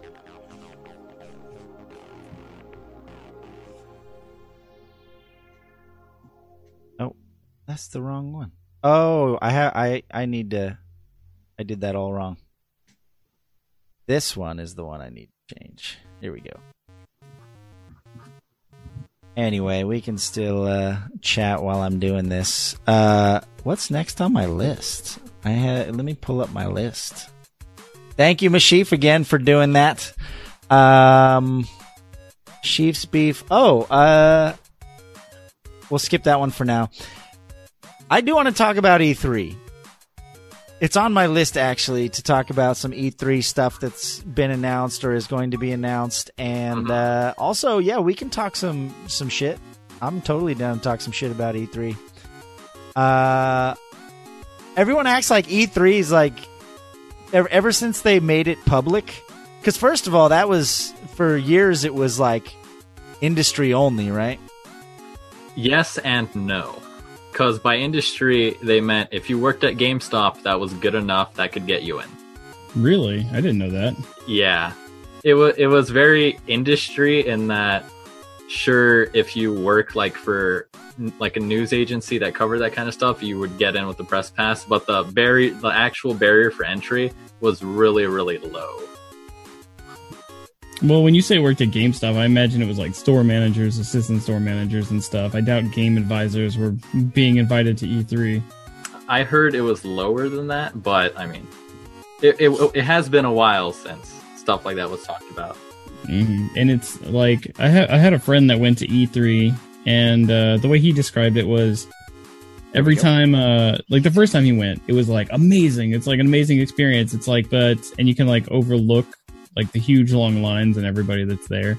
Mm-hmm. But like after that, you start to realize that it's like really business orientated, and like there's huge lines and everybody's going, you know, like, and it's like, yeah, it's kind of different than what it was, I guess, back in the day. So I think it's just like dealing with so many people and seeing how much money is poured into it. You know, it's kind of like, I don't know, kind of like, I don't want to say dirty is the experience, but just kind of like, it's not the same as it was, I guess. Or maybe we're just getting old and we just hate everything now. James Bond Fire says reminds me of Six Flags as an adult. What? Yeah. Yeah, you go to Six Flags, you're like, yeah, and then after that, you're like, my feet are tired. You know? My bones hurt. No, Yeah, it's a $6 bottle of water. I want to ride, that sweet ass roller coaster, but I don't want to have to sit in 2-hour line to play like 5 minutes of Destiny 2 or whatever it is at the time. Destiny 3, maybe. Yeah. And then there's always like, the inevitable, like the panels that you do actually want to see, they always seem to be fucking scheduled at the same time. So it's like, oh, cool. Like, yeah, the two things, like a lot of those conventions and stuff. I know that happens, at PAX and stuff a lot. Like, there'll be like 3 different panels going on at the same time, and you literally can't go to them because they overlap or whatever. But I don't know. I've been extremely underwhelmed the last few years with all of the stuff coming out of E3 in general. Mm-hmm. I think the main beef that I have with E3 is that every year, I'm like, I don't know, maybe it's just because like I'm getting older, but I'm noticing that like every year they'll overhype a project, or it'll be like pre-rendered gameplay for something, or they'll get people excited, but it's like a lot of times you're like either let down or brought down. Like I'm sure everyone's seen that YouTube video where they show like the E3 announcement footage and then show the actual gameplay and like overlap them over each other so you can see how they like downscaled everything. Mm-hmm. I think they did that with I think the best example was, what was that hacker one? The Watch Dogs, that's what it was. Yeah, like Watch Dogs. They rendered the announcement and they show all this traffic collision, and it's like 16 cars in a pile up, and there's an explosion, and there's like 500 people in the street, but then they like showed the gameplay, and it's like, only like 2-3 cars. Colors are washed out, all sorts. Yeah, it's washed out, and like there's not wind blowing across the street. Like they'll kind of like overhype a lot of the stuff. So yeah, I have zero trust in trailers in general. Yeah. I mean, there was that whole Alien fiasco too, where they showed like side by side like the trailer versus the actual game footage of those scenes, and it was just like complete garbage. Dude, the guy behind that game still stands by it and says he didn't swindle people. Can you believe that? Yeah, he blamed it all on crook. Sterling. All Jim Sterling's fault. Funny enough, did you guys see what trailer came out literally like right before the podcast started? Mm-mm. No. It was on the front page top voted thing on Reddit. Let me see if I saved it. And we can actually watch it if you want, and we can decide if it's actual footage. Yeah, I'm down for that. And while we wait for that, the main thing I dislike about E3 is like, like in the earlier days, it was like really like interesting and they had good stuff. But these days, it seems to be a lot about fake leaks and stuff. So it's like they're already releasing like all this stuff about the new games. So why go to E3 when the entire like games lineup was already leaked?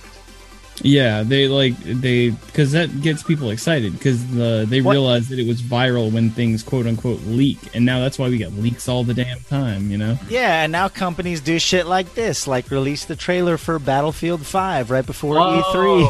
Okay, that's what you're talking about. I saw it all over. I saw it everywhere. I didn't know that's what you were talking about. Yeah, here it is. Yet, but I'm like 90% sure it's not going to be in game. There is some in game. They make it look in game. It's mostly rendered in engine. Yeah, I haven't watched the trailer, but I've seen everyone complaining. Oh, they've been complaining. It was something about women being in it. Like there goes the historical accuracy, but that's an issue. Yeah, I got you.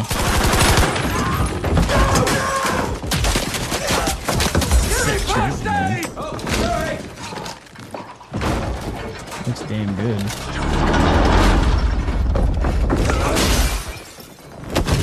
So far, this is all pretty clearly just pre-rendered. No, it's all in engine. This is or at least brushed up and cleaned up, and No, man, this is clearly pre-rendered. There's no question. in my you'll see mind. where it kind of goes to where it looks like in game. Yeah. Maybe. So far, it's been all pre-rendered. Doesn't even look like it was done in game.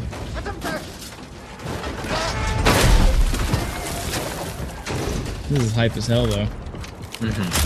It gets you really excited for the new. So battle. right here is kind of where, see how like the map showed up and you got your health bar and first person view. Man, this is so big. Launching grenade! I got your back. If anything, this looks like a proof of concept.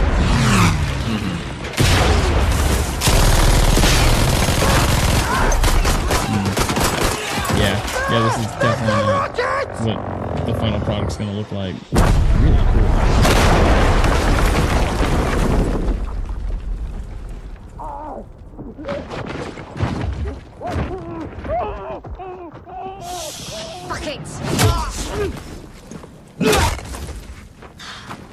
Billy Club. Hello, old friend. Two. Ooh. Just saw it. She looks like she's from another game. I'd be Sick super trailer, but pissed nah, man, that is if not I in did game. that. None of that is in game, dude. On Xbox One. No way. Yeah. Like you have to look at it from a gameplay standpoint because it doesn't look like anybody's in control at all. Like the camera was constantly moving around, like it was really realistic in the way that it was like looking all over the place. So it looked more like a rendered version of what they wanted to do, but like you could tell like the way the rifle was moving around when they were moving, you couldn't tell what you would be aiming at. You know, it was all over the place. Yeah. I wish that's what the gameplay would look like, but I don't know. Then again, if the game did actually look like that while you were playing it, it'd probably be so jarring, it'd probably be hard to play it.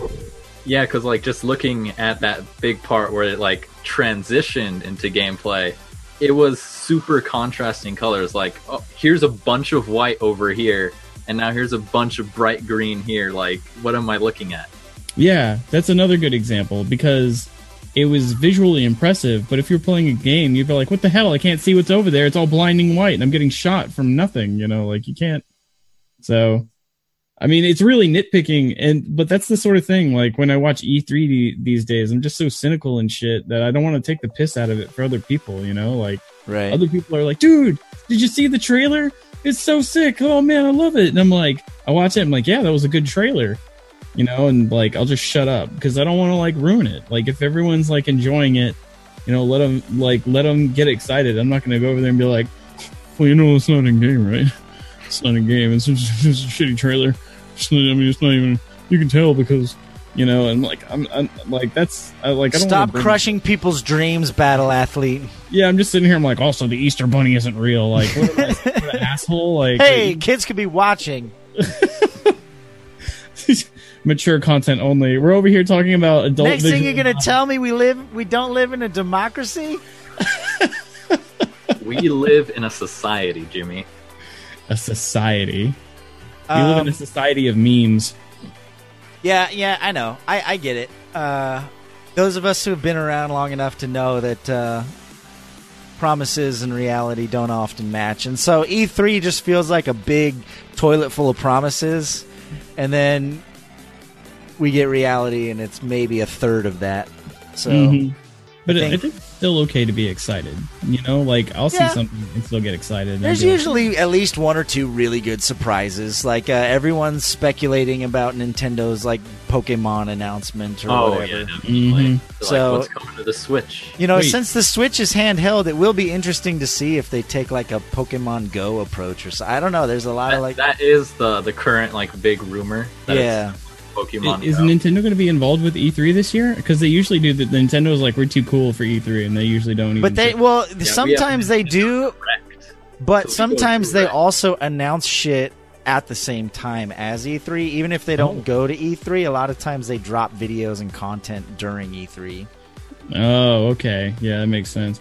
But yeah, sometimes they'll drop something on you that you didn't know was kind of you didn't know it was coming. Like that new Spider-Man game that's coming out 2 years ago. I was streaming and doing live reactions for E3, and that was the biggest thing that I got excited for was a new Spider-Man game, dude, because I've played them all, man. I love Spider-Man games, and the last one that came out, The Amazing Spider-Man 2, I had a lot of fun with that one. The web slinging was really good, and then just out of nowhere, they're like Spider-Man game, and the web slinging looked good, the graphics looked amazing. It didn't, like, a lot of it was obviously like pre-rendered stuff, but a lot of it you could also tell was actually in-game.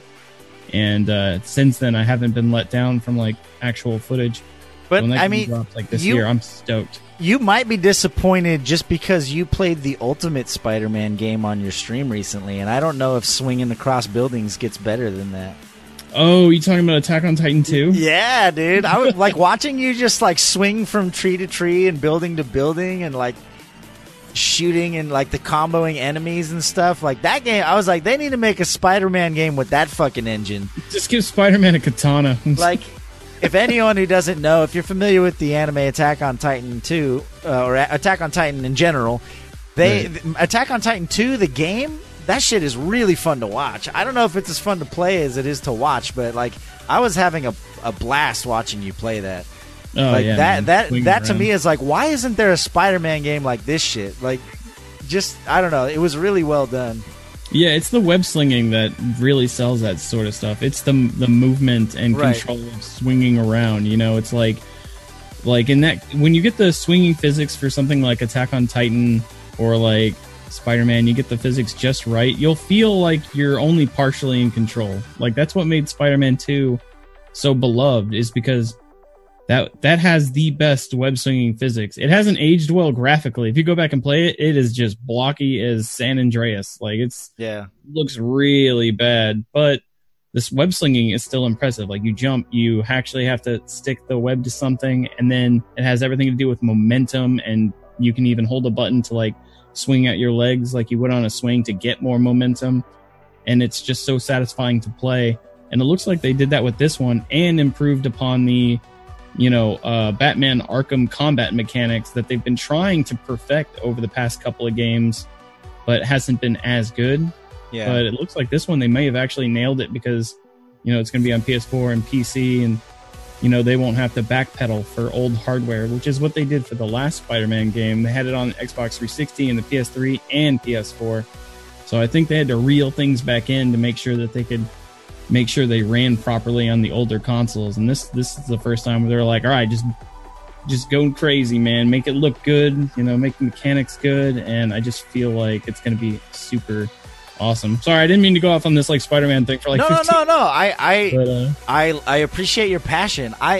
But while you were saying that, the only thing that I was thinking that I hope they don't do with the next generation of a lot of these games, my biggest fear, because it kind of started to happen with God of War, I'm afraid of Dark Souls syndrome. I really hope they don't make every fucking encounter with an enemy like this huge epic battle where it takes 20 hits to kill a guy. Like, I loved one thing that I missed in the old guy. I love the new God of War. I love the story. I haven't even played it, but I've watched people play it pretty much from beginning to end. The only thing I felt like what was missing for me was the maximum carnage of... You said maximum carnage, and that went into my brain. Like, the old God of War games where you just feel like such a fucking badass, where you're taking on, like, hordes of 20 enemies and, like, two-shotting them with your chains and shit like that. Yeah, like, you feel like a badass. Yeah, I want that in the superhero games, too. I want them to be hard, but I don't want it to be like you sit in the same area. Like, the same reason that I didn't like Neo, and the same reasons, like, I have a hard time with some of the Dark Souls content. Like, every fight is such a chore. And it's like, sometimes you just want to feel like a badass, Yeah, and I miss that on some of the new games. They're taking that more Dark Souls approach where everything has to be hard, and you have to learn how to kill each enemy, and it's like this huge. I don't know. I feel like that breaks down into the actual game mechanics and what it's like to play them, because Arkham Knight on higher difficulties can be really difficult, but it has such a rewarding system where it gets easier as you get better as a player. Okay. They'll throw in different variations and stuff. But if a game is just like it's a fine line between like challenging the player and just annoying the shit out of them. Right. Exactly. It's so hard to find that. Like, for perfect example. Like, did you hear about that game Extinction that came out? It sounds familiar. It was like about a month ago or so, where you run around and you cut off these giant ogres' heads and limbs and stuff. Oh, yeah. I was excited for that because a lot of people are saying it looked like Attack on Titan or like Shadow of the Colossus, but more fast-paced. And but the entire thing drug itself down because it became extremely annoying. It was based around which type of armor the orcs had on their limbs, and they'd be destroying the city, so it was kind of like an escort mission, and it was just it just became a huge... It went from being, holy crap, this is awesome, to this is just annoying, you know? Like, there's, like, this gauntlet can't be busted, but this one can be busted if you get all the locks first. This one has to be handled this way, and it just became super tedious and not challenging. So it's like, you know, it's a really fine line of making the player feel like a badass, like you do in Arkham. And then there's like other games where you're just kind of going through the motions and just swinging blindly, or just being annoyed through annoying mechanics that are trying to appear as like variety, and it's not really variety at all. Right. Yeah, like that's an issue I have with difficulty in games in general, because it's like in a lot of games, turning up the difficulty just means your enemies take less damage and they deal more damage, and nothing really changes from that. Mm-hmm. I know at least in the new God of War, it was like if you go on the hardest difficulty, every fight is now like a Dark Souls boss, because they'll two-shot you and you can't kill them that quickly anyway. Yeah, like that's the easy go-to way of like just turning up the difficulty. You know, right, exactly. Yeah, it's super frustrating because it's like, oh yeah, just crank up the health, and now all it does is slow the game down. I don't feel like it makes it any more challenging. And like the enemies don't have new abilities, or they're not faster or anything. It's the exact same game, just slower. Almost. Yeah, it's what I liked a lot about. Did a good job of that. Oh, finish. Oh, I was just saying that this beat 'em up I played, Dragon's Crown Pro. With after you complete story mode, there's like a new difficulty where you start from the beginning, and each boss got like a new route, and not only was harder to kill, but they would like mix things up, and like I thought that was really interesting. It also keeps you playing, but also makes the game like new and challenging again. So like, what was that one called? Dragon's Crown Pro. Okay, It's from the people that did Odin Sphere, Muramasa Demon Blade. Note that now. Yeah, where they have like that really hand-drawn like storybook style. If you like a 4-player very endowed witches. Exactly. Yeah. That's what I should have just started with.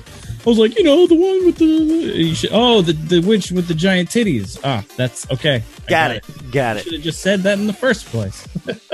Yeah, and what I was gonna say was it's what I liked a lot about Dead Cells, because the game you can't change the difficulty, but as you play, what makes the enemies more difficult isn't that they're just like more health, more damage. Is that as you encounter new enemies, they all have different move sets and they all do different things. So as you progress through the game, because I remember I played it and I was like, oh, this is kind of tough. But then I learned what the basic enemies did. I moved to the next area. And I was like, whoa, how did this game get so much harder? And it's not that the game got harder. So I just encountered new enemies with new move sets, and I just had to learn what they did. And then as you kept doing that, the game gets more difficult without ever really being difficult. Right. Right, yeah. Like, it's not just up and up the health. You actually have to, like, evolve as a player. Yeah. And, like, adjust to patterns and stuff. Yeah, that's one of the reasons I like Wizard of Legend so much. It's the same exact thing. Like, there's the it's a hard game, but it's hard because there's 3 different environments, right? There's the ice environment, there's the fire environment, and there's the earth environment. And then within those environments, there are different sets of monsters. And depending on where that environment, so they're like, you do them in an order, but that order changes every time. So you'll do like it's randomly generated. So like let's say this run, the order is ice, fire, earth. So the ice enemies, because they're in the first set, they're easier and they do less moves. I don't know if their health might scale a little bit as well, but if you were to encounter those same ice enemies, but it was after the first boss, like it was the second set, the enemies actually have like an extra move. Like, so depending on You know what I mean? So that like not only do they get a little harder, but their actual skill set and move set changes. And the same's true with the bosses.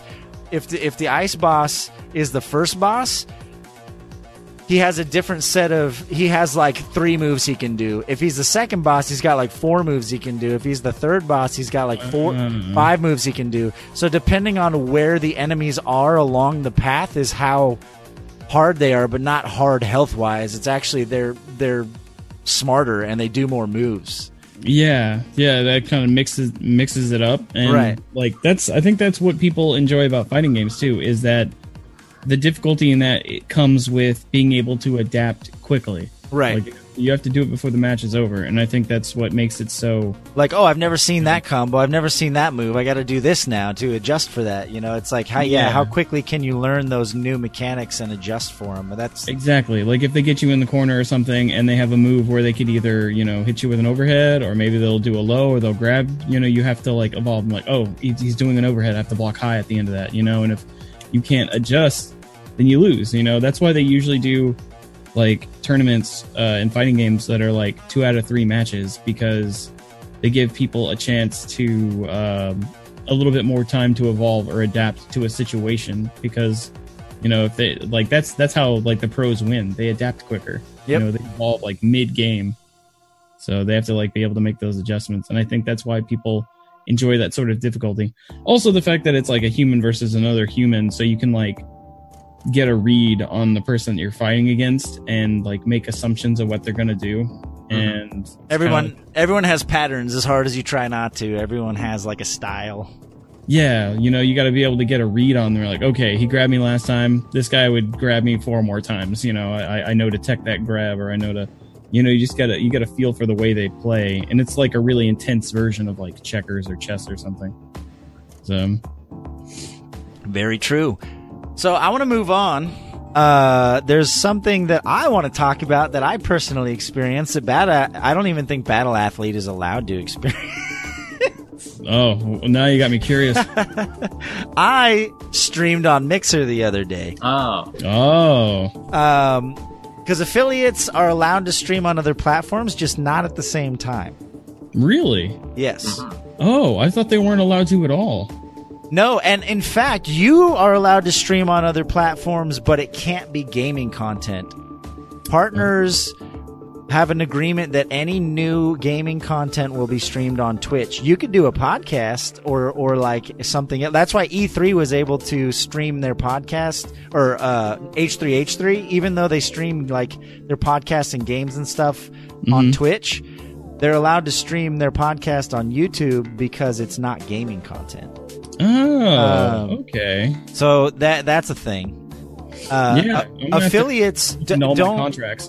Affiliates are allowed to stream on any platform they want, but not at the same time. Because there's those services out there where you can stream to them, and then they'll stream to like all 3 at the same time. Yeah. There's like programs that can do that. I've known people that do that. Yeah, and there's third party. Like you can pay. There's like a third party online company you can pay $5 a month, and they'll restream your shit to like every platform. Oh, you have to pay for that? That's whack. Yeah, because it's a lot of bandwidth. They have they're basically like taking your signal and sending it out to all of the different encoders. They're basically sending it out to YouTube, Twitch, and Mixer for you at the same time. So if you're an affiliate or a partner, you can't do that at all. But I can. But Twitch said they'd give me money and I played for them. What do you mean there was more in the contract? Yeah, so most people don't read it. I was really curious about Mixer because not too long ago, Microsoft bought them. And Microsoft has a tendency to not like it when things fail, so they just keep throwing money at it.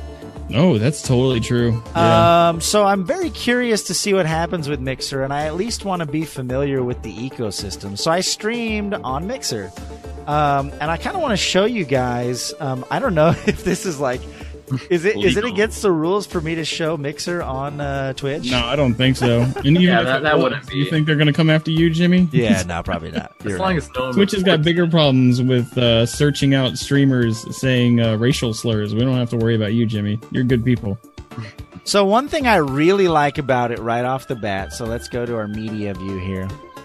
Both the chat and the video screen when you pull up a stream. Oh, and also they have an option by default that basically says you can tell it to automatically record your VODs, and then there's a checkbox that says play last VOD if I'm offline.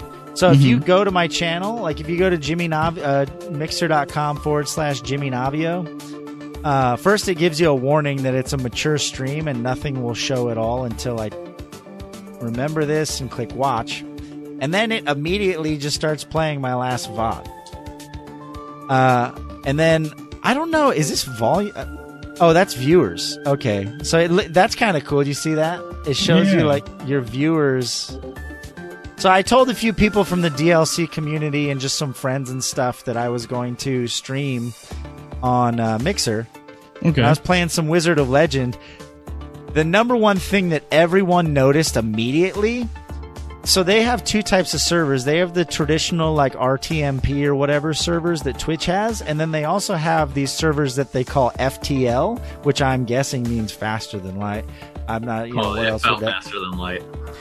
Literally zero latency from chat to video.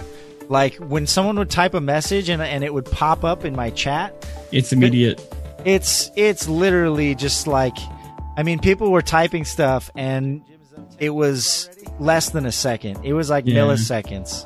It was Same thing with crazy alerts. fast.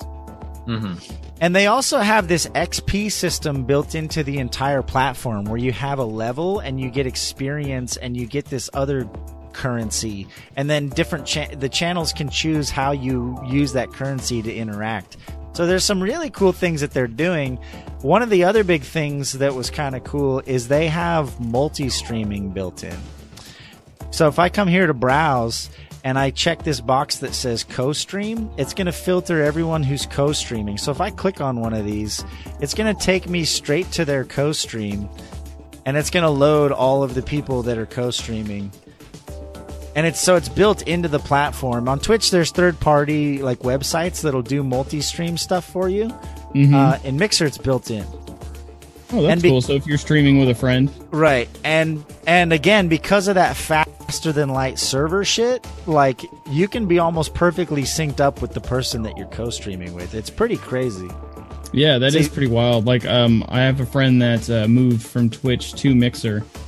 And she's seen a lot more success on there on Mixer, but I feel like a lot of that has to do with the fact that Mixer doesn't have as much competition, but she's getting more viewers and like more support over there. And I literally made a Mixer account just to go, watch her and support her. And that's the first thing I noticed is that the latency is like there's no latency, but it's, I also was told that's because Mixer they don't have as many people. Exactly. Yeah. So like with Twitch, like they actually implemented a beta for low latency where it's almost just as quick, not quite as fast, but it's like maybe another second or two delay. But I bet it'll improve over time.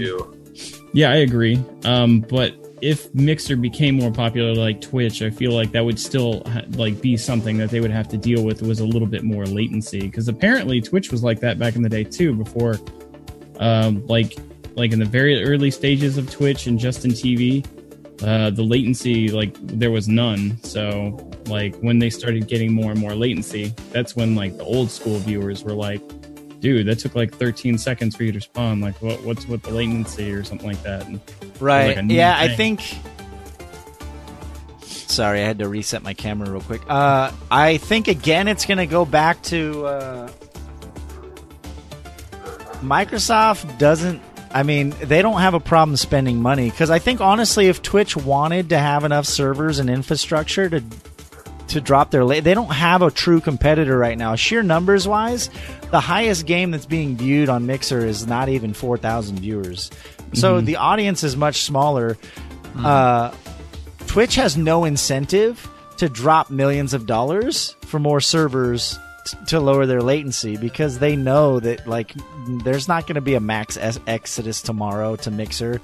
If Microsoft can scale their platform and maintain that latency and continue to pull viewers and slowly like build their platform and have all those features that Twitch doesn't have, all it would take, in my opinion, is Twitch making one or two drastic mistakes for a whole shit ton of people to just switch. Because it happened with YouTube, right?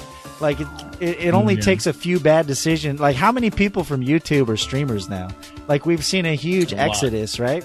Mm-hmm. Yeah. So I'm curious to see if plus, my other thing that is interesting, in my opinion, about Mixer is because it's got Microsoft behind it. Microsoft has no problem greasing pockets. If they want some tournament to be exclusively on Mixer, they could probably, money talks.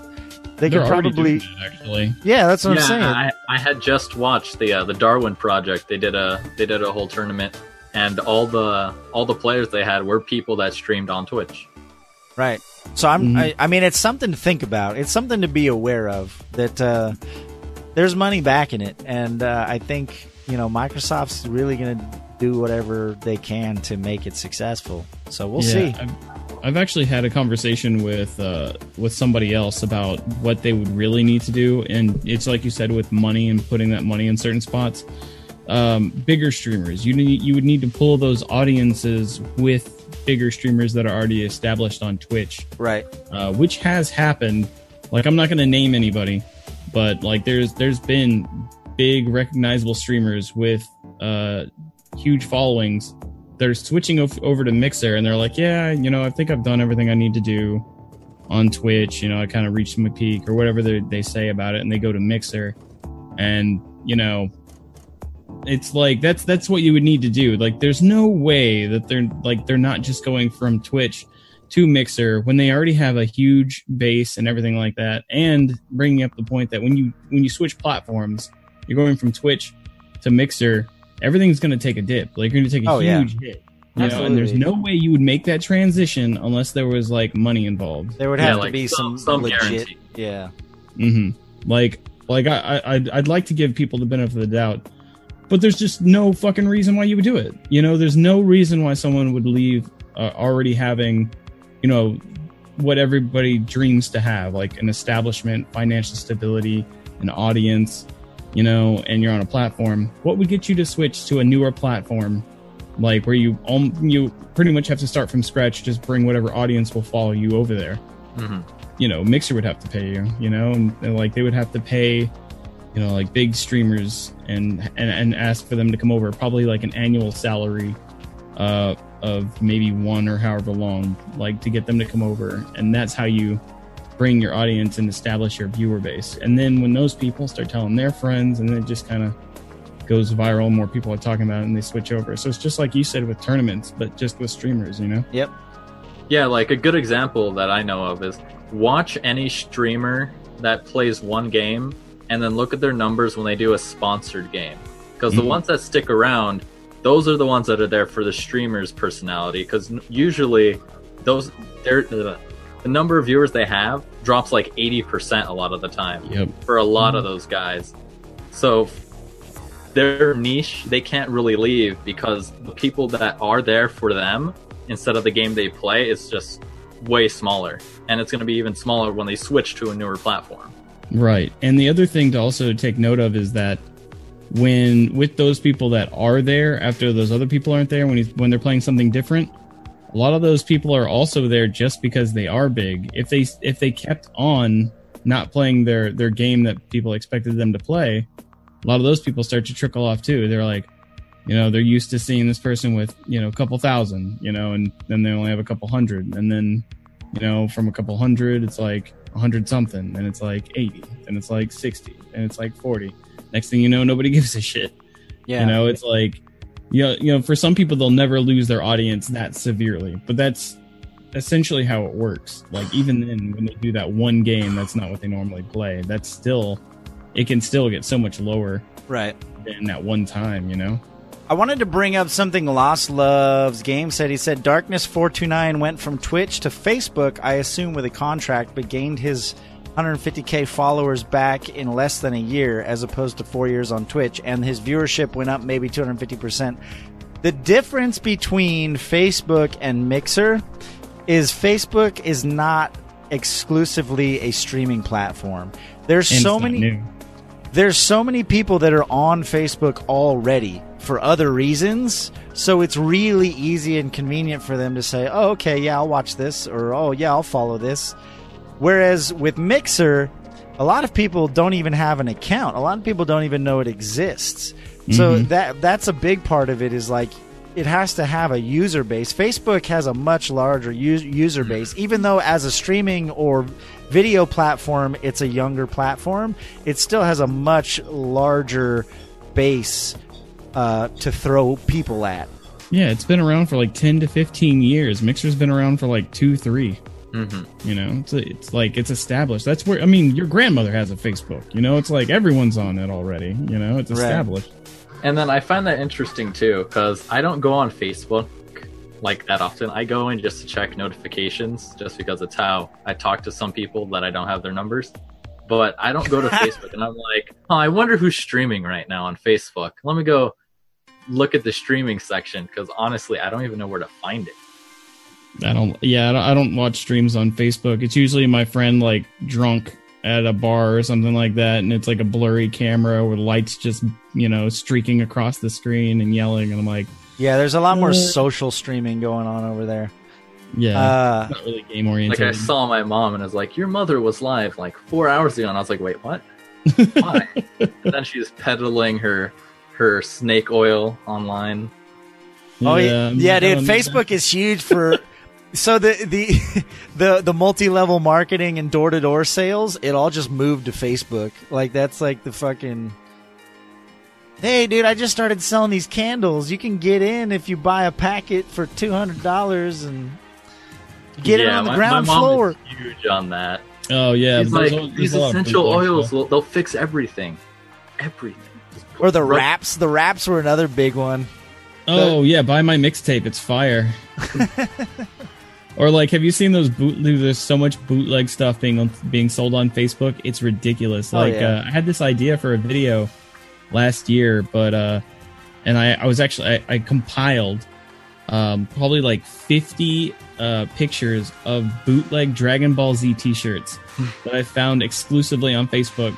And I was going to make a video where I went through and made commentary for each one, but a bunch of stuff came up, and then I just never got around to it. But it's like, they're so stupid. It'll be like, they'll take like Goku's head and like Vegeta, and they'll put it on like the cover of Blood In, Blood Out, or like, you know, they'll make it look like Friday, or they'll have like a picture of Goku, and it'll have it'll be him with a cross or something, and they'll make it Christian, or they'll like put him in a basketball jersey or something like that. Oh, or they'll put like Vegeta with his kawaii son and put like an American flag behind him. Like, what is this, man? Like, dude, there's some wild crap on there. Oh, there's like, it's like one with Goku. It wouldn't be on there if it didn't. Yeah, it sells.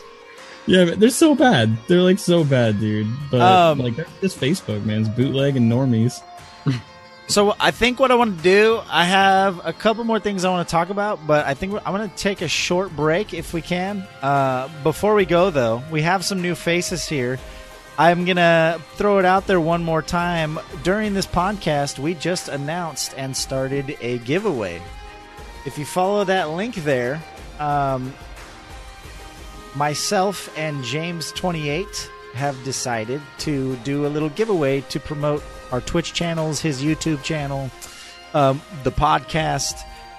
We're trying to get this going, so please go check it out. All you got to do is give us a follow, hit us up on Twitter, and tell your friends. And there, I think I left it unlimited as far as how many friends you can refer. So you can get extra you can get extra entries in the giveaway for every friend that you refer. Did you also tweet it out? I'm going to probably be tweeting it out on the regular, probably like a daily tweet or whatever. It's going to go for 2 weeks. So not next week's podcast, but the podcast after that, 2 weeks from now. I think Lady Navio is using the blender or something. I don't know if you guys can hear that. It's really loud. Oh, vaguely. I thought that might be. So 2 weeks. I think it's June. What was the date? June 6th? Yes. Wait. Yeah, I think so.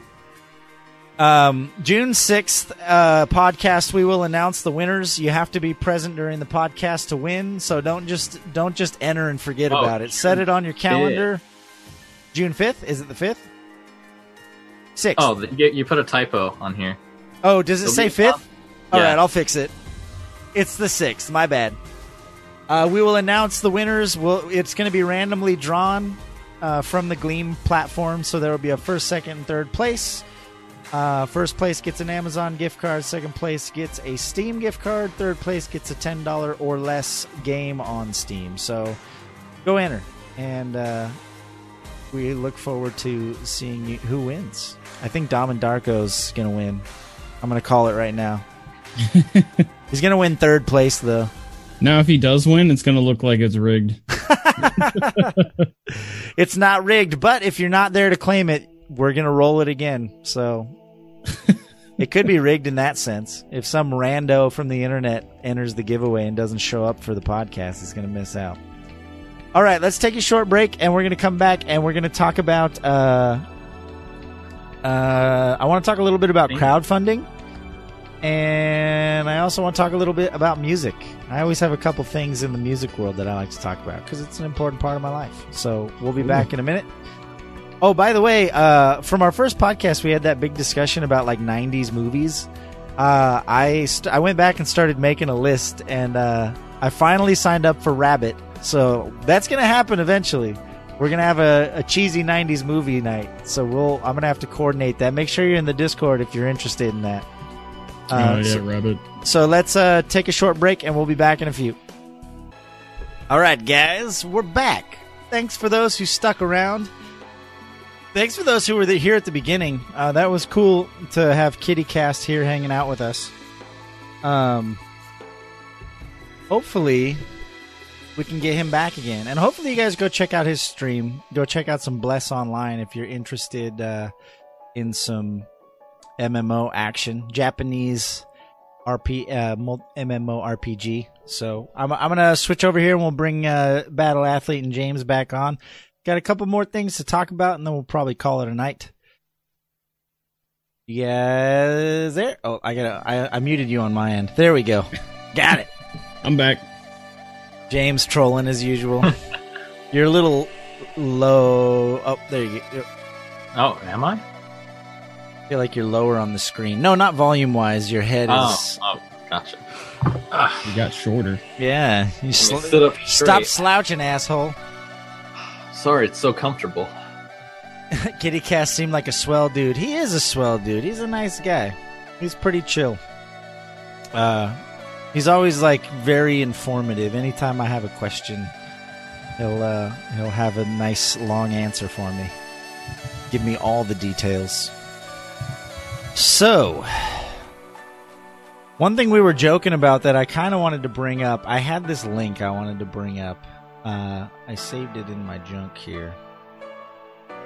I thought it was worth talking about. It'd be a fun discussion. And it is this pair of headphones. This company that made a promise about headphones. Oh, ad blocker. I'm an asshole. Thanks. Bully Hunters. Is it a Bully Hunter headset? No, check this out. 3D headphone startup closes up shop after crowdfunding $3.2 million. What? Yay, crowdfunding! This is only one of many examples of crowdfunding. The best thing that can happen is you get what you paid for. Yeah, exactly. Yeah, you're gonna have to explain this one to me. I haven't heard anything about this. So this happens a lot, actually. So when we talk about crowdfunding, we're talking about Kickstarter, all of those, Indiegogo, all of those platforms where people can pay to fund a project. Mm-hmm. In their user agreement, they make it very clear that you are paying for the potential of a product, and there is no promise that you will actually get what you paid for. You're basically like gambling. Mm-hmm. You're investing in an idea that you really hope comes true. And and the problem is a lot of people don't know that. They think because it's got those different tiers of like, hey, if you spend $30, you'll get 5 of these XYZs when they come out. But it should be if they come out. because a lot of shit gets kickstarted, and a lot of people have walked away with a lot of money without delivering any product. Yep, that's why people are kind of cracking down on exactly what they back. You need some real credentials and like proof of concept, and things like that. Or it's just going to be a joke, like the the potato salad thing. Oh, that was a good one. Yeah. And so he got like $10,000 and then threw it's like a small convention where people could come and get potato salad. Yeah. Yeah. I hold not only the individuals who do these accountable, I also hold those platforms accountable for not being clear enough about that. I think Kickstarter could do more to educate people and to make sure people understand that you're not paying for a product. You're not guaranteed anything just because you gave these guys $100 and they said that they're going to give you something for it. There's zero guarantee that that's going to happen. And this is a perfect example. This company here, I mean, we don't have to read the whole thing, but back in 2016, OSIC-X hit the ground running with crowdfunding effort to fund and sell 3D headphone that produces true HRTF 3D positional audio, which we stated, blah, blah, blah, blah, blah. So basically, they did a huge Kickstarter, raised millions of dollars, and I think they may have shipped a handful. Yeah, right here. OSIC-X says it did ship some initial units, though not very many. The company produced 250 finalized models, shipping 80 of them to Kickstarter backers who pledged $1,000. That leaves more than 25,000 pre-orders on Kickstarter and Indiegogo combined as unfulfilled. Wow. So $319 down the drain. So what are these headphones? And I'm exactly? done with Kickstarter. Supposedly, they're supposed to produce like realistic 3D sound or something. Oh, like surround sound headphones, something like that. There's basically they were saying that they could provide true positional audio. They were claiming to be like the VR of audio. Oh, like this was the revolutionary audio breakthrough that's going to make VR more immersive type thing. Got you. I find that funny, especially when the real audiophiles, they spend a lot on their headphones, but they spend even more on the decks. Yeah, so that's where it matters. Oh yeah, you're not going to be able to audio processing itself. Right. Yeah, you can have more speakers, but it won't necessarily adjust where the audio is coming from unless you like break down the actual audio source, right? Right. Mm-hmm. So it's kind of dumb. But yeah, I just, anyone out there who's still watching, I just would like to public service announcement: don't fucking back shit unless it's money that you're willing to not. I mean, if you've got extra money and you want to gamble it and say, hey, you know what? I want to support these guys regardless of whether I actually get anything or not. I want to throw my support in there. It's the Bazaar. Yeah, I've only backed one project ever, and it was recently. It was for this anime Gunsmith Cats. They're it was like a 3 OVA thing. And they were putting it on Blu-ray and like cleaning up all the animation and adding extras and all this other stuff. And like that was the only thing I've ever backed. And I'm more than confident that they'll actually deliver. But I mean, when you see projects like this or, other ones, it's like, even when it looks like it's a solid project, I'll be like, no, I'll just wait. I will say, unless you're familiar with the people behind it and they have proof of work they've done in the past, because it can be a truly useful tool. There's been lots of examples where crowdfunding has pretty much, it completely revitalized the whole click adventure genre. If anyone remembers the whole like Telltale Games thing, was it Telltale or was it I think it was Telltale, wasn't it? Weren't they the ones that what's that game called? Anyway, like that genre was all but dead. Just like the click adventure genre. Point and click, Monkey Island. Crowdfunding saves. I think it was Telltale.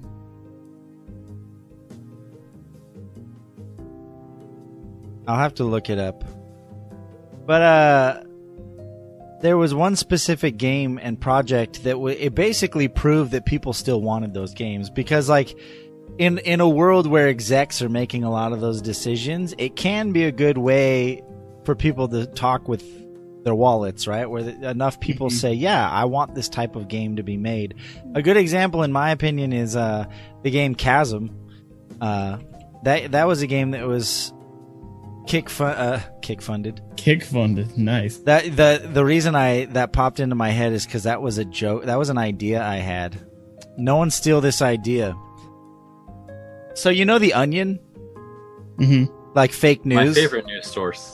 Yeah. I thought up the idea one day. Like this is a couple years ago when Kickstarter and GoFundMe and Indiegogo and all those things started. I wanted to start one, and this is still an idea that I might actually like. I wanted to start one called Kickfunder.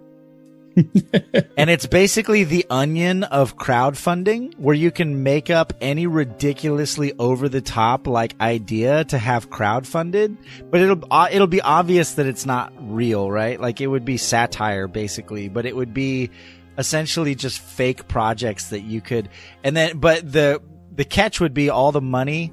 I'd make it very obvious and clear that all the money that anyone actually contributes would just go towards the charity of choice. So, but it would be a fun, like, way to, like, just kind of make fun of the whole crowdfunding thing.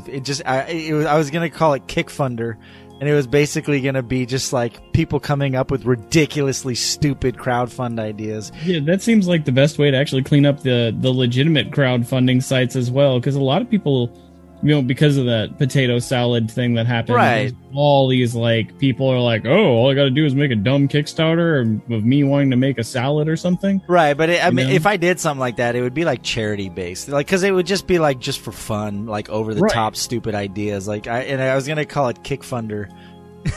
Well, I mean, you could come up with ridiculous ideas and how convincing you make the project. If somebody laughed, to be like, that was worth the laugh. Here's $5, or right? Like right off the top of my head, it's like, all right, here's my idea. Crowdfund this. I'm gonna make a 3D printing of your favorite waifu's ass, and I'm just gonna like put it on there, you know, and then I'll have like really bad Photoshop like 3D models, and just like if you can make the person laugh, they'll probably like throw some money at you. You know? It's about the concept and how ridiculous, but still kind of probable it sounds. Yeah, I don't know. I just thought it was a funny idea I had one day. But here's an example. This game Chasm, at the time that this game came out on Kickstarter, there was not a genre that there is now. So this game claimed to be the first roguelike Metroidvania. That's what their goal, like they were basically like, we want to make a Metroidvania that's a roguelike. So randomly generated, side-scrolling, Metroid style, whatever, right? Because this was started in 2014. This was started before Dead Cells existed. This was started before, like, there are games in that genre now. The only other one at the time that I think may have just come out, but it wasn't the style. It was a little bit different because it wasn't a true Metroidvania. Was Rogue Legacy. Mm-hmm. Yeah, that was a good game. Yeah, it was a good game. So Chasm was trying to make a true like Metroidvania roguelike game. And so they did a crowdfunder. They got funded. I think they got 190,000 of 150,000.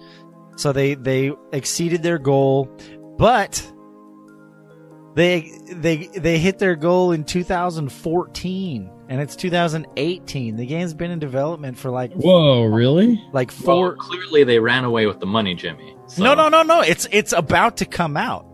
It's going to come out this summer, finally. I've been waiting for this game for so long. And in the meantime, like 2 or 3 other Metroidvania roguelikes have come out. So it's like... They kind of like, they kickstarted it and they proved that people want this kind of game, but they've taken so long to finish the game. And part of the reason is they got bought by Sony like halfway through. So that would do it. I really hate that too. Like when a Kickstarter project gets funded, but then they suddenly, reach out to publishers at the same time. Like the whole thing you kickstarted is because you couldn't get a publisher. But then after you get all this money, you work with a publisher. It's like, that kind of bothers me a little bit. I mean... Yeah. Like I think a big thing is that a lot of these Kickstarters underestimate how much money they actually need, and that's where some of them fail. Yep. they forget about taxes and all kinds of other stuff and expensive. They just think about how much time and What how do much you money mean we have to buy health care for our employees? Yeah. Wait, you mean you locked us in a lease for this building for 5 years?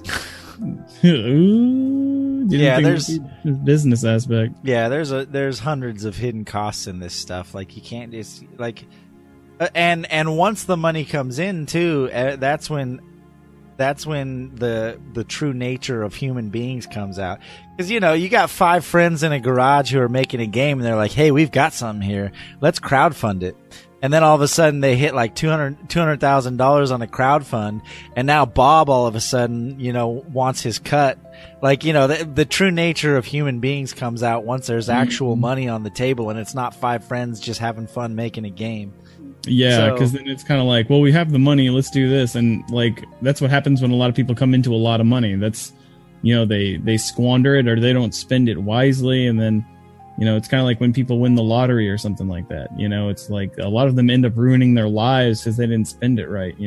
They spend their money like they're a millionaire. Yeah, but there's what percentage of lottery winners, like there's a statistic out there somewhere that like some crazy percentage of lottery winners are like almost broke within like 5 years or whatever. Because there's a difference between a millionaire and a person having $1 million. Right. A millionaire has the income to be to make $1 million and have it. Another person is someone that just won $1 million. That's not going to last you forever. Well, yeah, and the one thing you have to remember is that rich people didn't get rich by spending their money.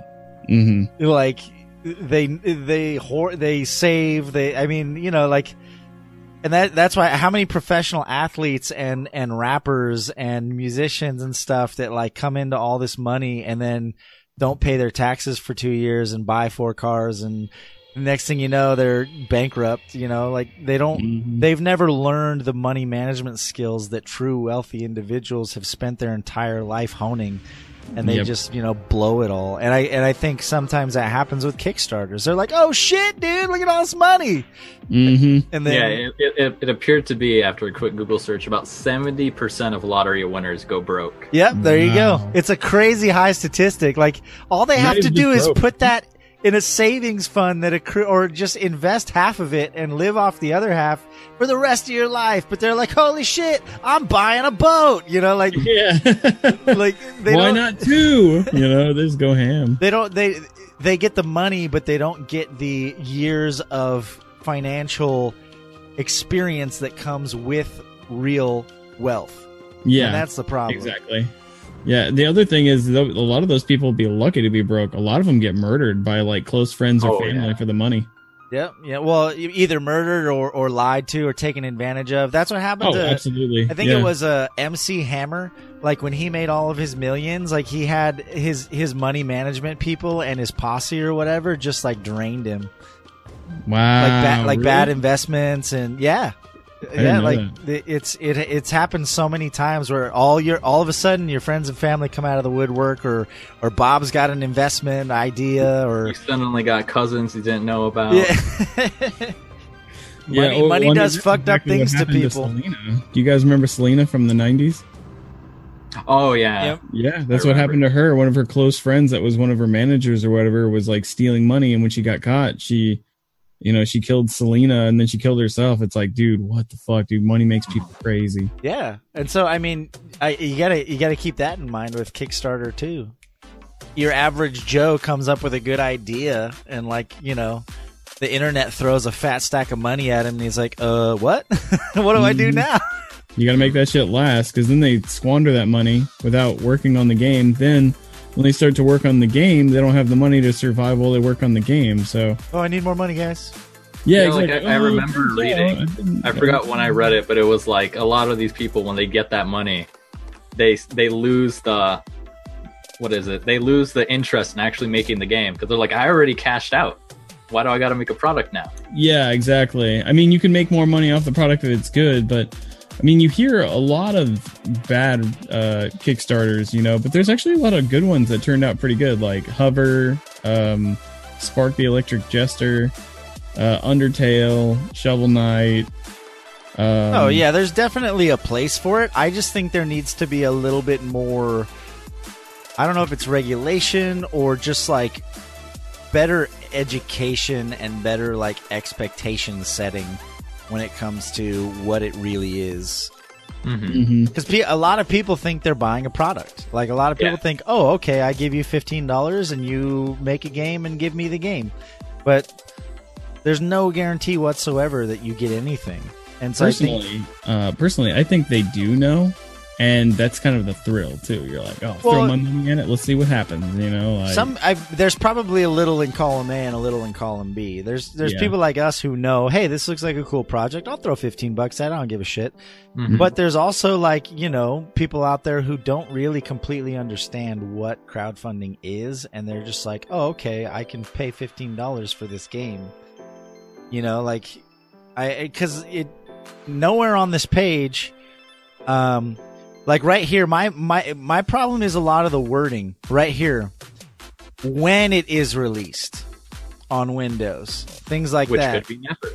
Right. And so like that's the problem is like, hey, you'll get a copy of the game when it's released. It should say if. Like being completely honest, like yeah, but they're trying to bestow confidence into them, but if you're looking at it from like a law perspective or something like that, they should really be saying if to cover their own ass, because that could be a lawsuit. Right. Yeah, that leads into the second thing that I always worry about with Kickstarters is when they start offering like things like as well that's not related to the Kickstarter at all. We're going to give you merch as well, and it's stickers, t-shirts. Yeah, it's like if you're offering that's money that you're now taking out from the money you just got crowdfunded. So now you had 100,000, so now you're going to spend a portion of that on that merch that you're going to give back. So now you have less. Like, it seems kind of sketchy almost, unless they like really know what they're doing. But another good example of there's this game. Can you actually search it, Jimmy? Yeah, I think it's on that platform. It's called Power Drive 2000. I'm pretty sure it's on there. I don't know if the Kickstarter project is still up, but let me see if it comes up. Megacom Games. Power Drive 2000, yeah, I think that's them. Okay. Yeah, check this out, dude. I saw this like maybe 2 years ago on YouTube, and I was just like floored. I was like, dude, this looks sick. Yeah, can we actually watch the trailer? Yeah, we can. Frango, thanks for being here. Have a good night, man. Yeah, see you later, Frango. Yeah, let me full screen this. Yeah. I want y'all to see this and get really excited. Did it ever come out? Well, I don't want to spoil it. That's a surprise, Jimmy. That's the fun part. It's 80s as hell. Oh yeah. Why is the 80s aesthetic so damn? Because this is the future we expected in the 80s, and now it's now. We don't have it. So we're going back to the 80s. Yeah, what happened? I thought the world was going to be taken over by like heavy Taiga Industries and like Viacom mega corporations. Instead, we got Google and Microsoft, Coca-Cola, Disney. Dude, there's a game on Steam that came out just now that looks a lot like this. Oh yeah, there's been some rip-offs. When this game blew up, there was a couple of other games that completely ripped it off that aren't really good at all. It's called there's one called Neon Drive, which is its own thing but has similar aesthetic, and then there's another one. I forgot the name of it, but it's really, really bad, and that's the rip-off. Yeah, that trailer was sick. Right?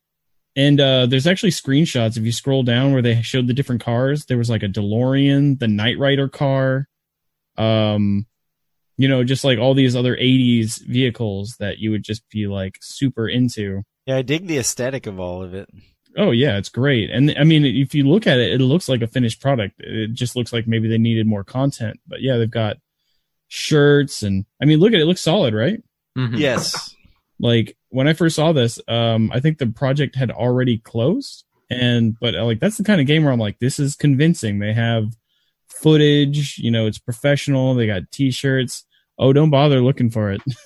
No, I know. I was just saying, I knew I saw a car game on Steam today. It was Slipstream. Oh yeah, Slipstream's pretty different. That's more of an outrunner. Yeah. With like, all right. But I was actually streaming that yesterday. So anyway, did these guys take the money and run or what? So what it sounds like to me, they went dead. They've been silent for about a year. Last thing they tweeted out was that there was a lawsuit involving one of the cars or something like that. They couldn't talk about it a lot, but as you can see with the 80s aesthetic, I think they got a little too close to some of the models, like with Knight Rider and all the other things, and I think they got a cease and desist, and they said they were talking to lawyers. So I think what they did is, from what it seems like, after a year plus, it's probably been a year and a half now of like dead silence. They haven't said anything, and it is just completely dead now. I think they just didn't do anything with it. So I mean, how hard is it to change the car model?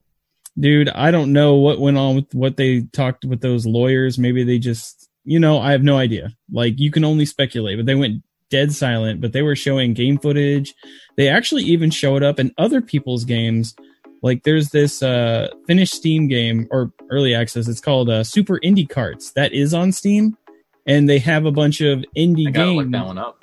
Yeah, it's good. It's a fun game, man. I would totally recommend it. I streamed that one too, dude. It's super great. It looks and plays just like Mario Kart on Super Nintendo. Oh, the old Super Nintendo Mario Kart, yeah. Yeah, I it's can a see fantastic game. But you'll notice that they have characters from it stars other indie car or other indie characters. So you've got like Freedom Planet characters, Ukulele. yeah, like all kinds of them. And one of them in that game is actually a black 80s Knight Rider looking car from Power Drive 2000, which is a game that never came out. Dude, this So should be a it's good like, Thirsty Thursday game. You should totally play that. And I don't know if they ever added multiplayer or not, but if they did, I would race you. Oh, they added it has first multiplayer. episode. That's new. Yeah, Is they it added- local only, or It was local when I played it, but it says it had local multiplayer when I played it, but I don't know about online, at least All not right. yet. Yeah, it But- doesn't look like it says so. And it's funny you brought this up because I remember my friend Prototype, he's been making this small, like, what's it called, Mega Man's like inspired platformer for like 3 years now, just like on the side. And I remember he was telling me about how a different indie company that was making an indie fighting game asked him if they could use his character, and he's like, my game's not even like a game yet. Why are you using my character for something that's not even released? What was the name of the game? I forget, because it was like a year that he told me that story. Because Prototype's platformer is like, I've only ever played the demo he had, and even that, he sent that to me through Discord. He doesn't even like have it available to download. Yeah, so it's just kind of weird that this game that looks like it's never going to come out. I mean, after a year and a half of complete silence, it seems pretty much like it's never going to come out. But you also know that when it comes to lawyers and that sort of talk, that is slow moving. That does usually last about a year or so. Yeah, Like- the last update they had said BRB chit-chatting with lawyers, fun Exactly. times. Yeah, I thought The maybe fuck they had in posted- February 2017. BRB talking to lawyers. Dude, I told you. Man. I thought maybe they had posted something since I last checked in, but nope, that's the last thing that was typed whenever I checked in on them too, forever ago. Look at this Yeah. guy, Martin Menguin.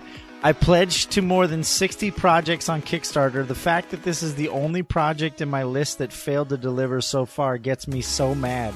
Everything is ticked green except this one asshole. I can't find another word to describe this guy. Any further update? Dude, look at all these people. All these people. Yeah. Oh yeah. You go through that comments, man. You'll see a lot of upset people, man. Some of those people dropped some serious cash. Jacob Hagloff. Well, fairly passive-aggressive update. When you go to the trouble to do an update that goes to all your backers yet says so very little, it leaves too much room for assumption. Yeah, people are fucking butthurt. I would be too, dude. That's what I'm saying. Like, Kickstarter, like, people, they don't... I mean, some of them know it's a gamble, but some people are, like, gets legitimately upset because they're like, I gave you money and you gave me nothing. It transcends way past disappointment. Because tell me, after watching that trailer, would you not go, "Oh, Yeah. this is shit"? Not only are you not getting that awesome fucking product, but you get nothing and negative whatever you invested in the money, Yep. into the game. And So it even hurts looking really, at this really one, fucking bad, even looking at this, it seemed like such an obtainable goal. Like, the money wasn't outrageous. It was only like, what, 50,000 Canadian? Mm-hmm. Yeah. I mean, and they had like the t-shirts, they had the proof of concept, gameplay footage. I wish they had the car selection screen so you can see how close on model they were and what probably caused the lawsuit. Right. You might have to go to YouTube for that. Maybe. I'm not sure if it's on their actual project page or not. Yeah, but I you didn't can see like, anything a about DeLorean. car select. They have a list of like Power Drive 2000, Mega Drive. Oh, is that the music? Oh yeah, they had a sick soundtrack that was lined up. Like, look at that, dude. Yeah. Oh, Huh. such a damn shame. Yeah. Hey, what's up, BK? I see you in the chat. Sorry. BK, yes, you did miss the discussion about the Steam crackdown, but the VOD will be available immediately after. So once we end the podcast, if I do choose to continue streaming tonight, it'll be I'll restart. So the podcast video will be available as soon as we finish up, and we're just about done. Actually, I think other than Kickstarter or crowdfunding shit. The only other thing I wanted to talk about is our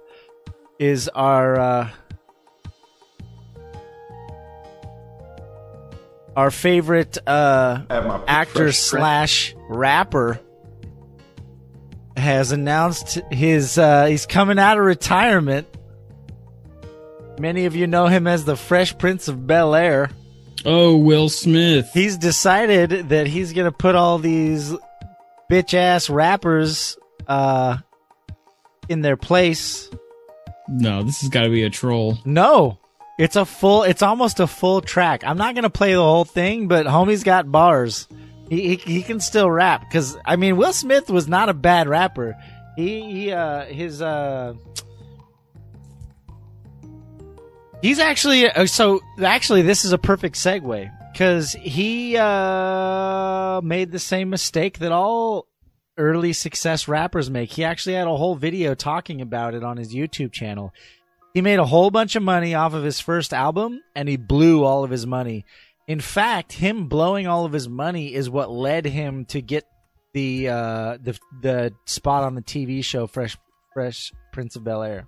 Oh, is that right? I thought before Fresh Prince he was he was trying to do like hard gangster rap. But No, he did Ring My Bell, like Parents Just Don't Understand. Like he had some really like popular rap. Like he was a very he came out with a rap album that was pretty well received. Actually, you know what? I do remember one of those songs you mentioned. So you might, those are like You Can Ring My Bell. There's that one. There's Parents Just Don't Understand was a classic that he came out with. I mean, he had some old school, just like solid rap tracks. Him and DJ Jazzy Jeff.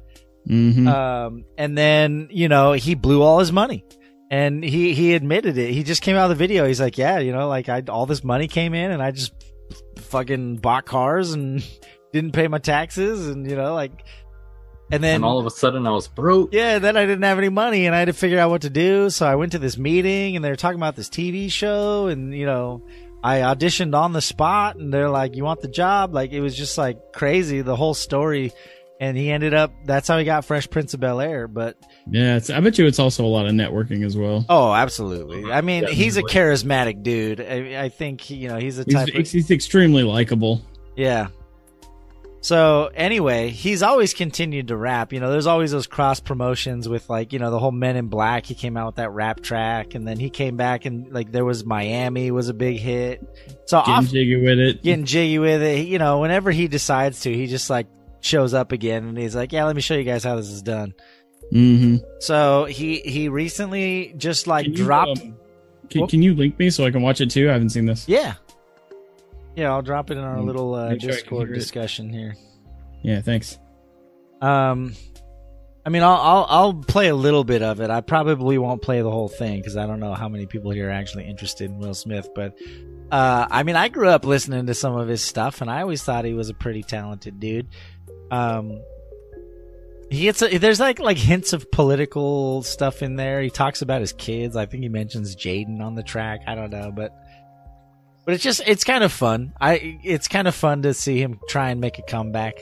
Anyway, I saw KittyCast with the host. I guess he finished streaming already. Thanks for anyone who came from KittyCast stream. He was here earlier. Make sure you check out the VOD. That was a lot of fun. He just actually just DM'd me and said, thanks again for having me on. I thought it was fun. You've got a super cool setup. Awesome. So hopefully, in the future, maybe we'll get Kitty Cast back in here. That would be cool. Yeah. Around what time does the song start? Is it about like a minute in? Yeah, he talks for a sec there, but like there's like a full blown track. So I'm gonna play it on stream too for anyone. The beat's really interesting. Yeah, let me know when you're starting the video at, because I was gonna start it about like 1 minute and then go from there, so I can hear what it sounds like. I want to be on the same page as you. So I'll start it at 55 seconds. Okay, 55. Let me pause my background music here.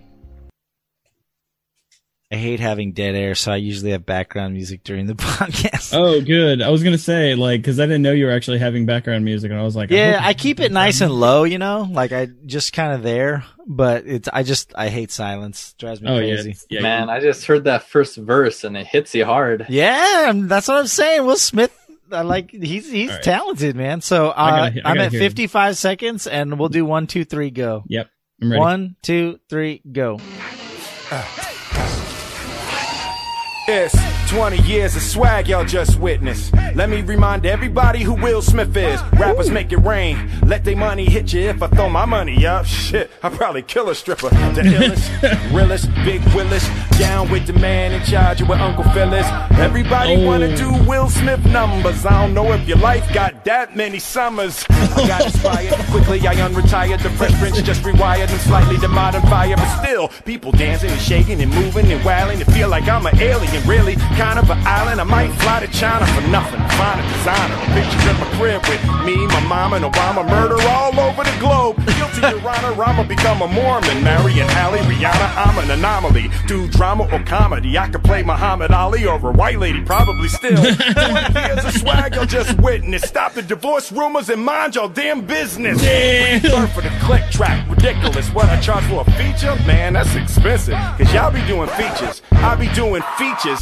So many tickets to theater need bleachers. More information from me than from most teachers. More inspiration from me than from most preachers. But wait, truly. Just for the record, directors make movies. I make directors. Y'all dinner table, what y'all learn today? My dinner table, what y'all earn today? The real life Incredibles. Last name Smith. Jada, Jaden, Willow, Trace. Y'all ain't with my clique. Oh, get shit on. Yeah, cut it. I know, yeah.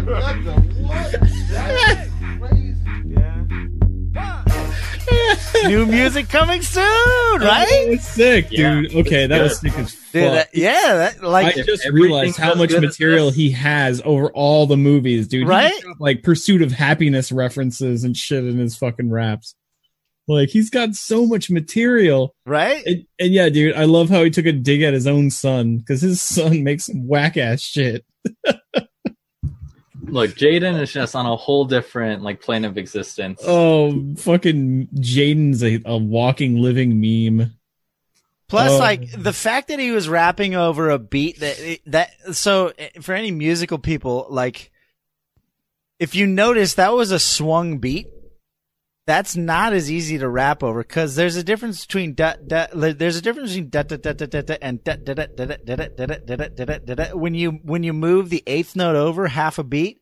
So that was a swung beat. So yeah, that's what gives it flow, you know. Oh, that shit, that he's fucking talented. He always has been. There's a reason the dude is still killing it. Yeah, man, that was really sick. When you first told me, I was like, I don't know, man. Will Smith. Yeah, I mean, no offense to Will Smith. I mean, I love Will Smith like everybody else does, dude. But you kind of I see him being goofy on Twitter and stuff too, man. Because he retired, didn't he? He kind of retired. Yeah, ish. Yeah, I think he's just kind of all right, I'm winding down now. He started a YouTube channel, and he's been posting shit on YouTube. Yeah. In fact, let's see. Will Smith talks about Fresh Prince of Bel-Air. Yeah, he even kind of jabbed at it, too, where in that line, it's been 20 years, and then... Here you go. So story time. Wait. Meshy says His son is so annoying, though. Have you seen the Left 4 Dead mod that replaces all the Survivor graffiti with Jaden tweets? Nice. Dude, that would be like the safe room, the safe room you go into, instead of it saying like all that zombie stuff, like, oh, they're here. It's probably like a really deep Jaden meme tweet. Yeah. That's So great. yeah, How the can zombies be real if her eyes aren't real? So watch this video. I'm not going to play it, but it's called How I Became the Prince of Bel-Air Story Time. It's on Will Smith's channel. This is the one where he talks about like how he made it, like his first rap album came out and he blew all his money, and like the whole like journey from like basically being a successful rap artist to can you losing link it in all. the chat and Yeah. in the stream chat too. That way they can Yeah. check it out too. And then like how he, so I mean, I got a lot of respect for the guy. Like he made some really shitty decisions and he bounced back and now he's made an empire. Like the dude can't be fucked with. And It's true. you know, like love him or hate him, love his kids or hate his kids. Like you can't deny the level of success the dude's had. He has a huge control over his like emotions and stuff like that. Like the only time I've seen him lash out at somebody like in a public place, which that's really hard to do, was when he was on the red carpet or something like that, and some reporter or some random person came up and like kissed him on the lips or something like that, and he was like, what the hell? And he like slapped him in the face, but then he like shook his hand and made it look like it was playful or something like that. I'm pretty sure anybody else would have popped him in the mouth. Yeah. I forget exactly what happened. I haven't seen the clip in a long time, but just the idea that he has like such a control over like how he is and acts around people, man, that shit's not easy. Yeah. I don't like, yeah, no, it's respectable. And like a lot of people don't realize this, but he made a career. Most of his rap is clean. Like he made it a point, like for most of his career, he didn't cuss at all. Mm-hmm. You know? That's actually really impressive, because a lot of rappers use words like shit or fuck or the N-word or as filler to get Yeah. to the end point, which is really lazy. It's like to actually fill that with meaningful words and actually have. I mean, we've gotten so much worse than that. We got mumble rap now. yeah, mumble rap, man. What was that one guy where he's just like literally just Which saying random I'm also words? excited. Eminem's also kind of making a bit of a comeback. He just released a new track recently. Wait, Battle Athlete. Are you saying Gucci Gang, Gucci Gang, Gucci Gang, Gucci Gang, Gucci Gang, Gucci Gang, Gucci Gang is not the greatest lyrical masterpiece of our time? Is that the one where he literally is like, he's like, pickles, weasels, this is my belt, these are the peoples, is he just like literally putting words together? Yeah. That Along with like 40 Gucci Gangs every 30 seconds. God, that's not even funny. It's just sad, At least with that other guy where he's like, pop, pop, pop, pop, that shit is just funny. It's like he's just having a good time throwing out gibberish. Poop, poopity scoop, scoopity Yeah, poop, poop, poop, poop, poop. Pop, pop, pop, pop, pop, peep, peep, pop, pop. And you're like, what the fuck? Yeah, Look, man's not hot. Man will never be hot. man's not hot. I like the Shit. Naners version of that shit better. No, I mean, honestly, like, it's kind of exciting what's going on, because Will Smith's coming out of retirement. You got Eminem making new shit. In fact, in Eminem's latest track, he takes a direct dig at mumble rappers. Good. He did a collaboration track recently. And he had one of the most creative lines. I gotta read these lyrics. Probably gonna call it a night soon, but I'm gonna pull up some lyrics. I typed them out because none of the lyrics site had the lyrics for this song yet. It was like the day it came out, so I typed up this verse just because it was so fucking ridiculous. Let me see if I can find it. Hold on one sec. I typed it up and sent it to a friend. All right, so check this out. I'm just gonna read it. I can't rap, but this is off of the latest collaboration track that Eminem did. Okay. So it says, number 1, but my pencils are number 2s, cause that's all that I do's with 'em. Poop is my pseudonym. On the John like a prostitute when I'm dropping a deuce.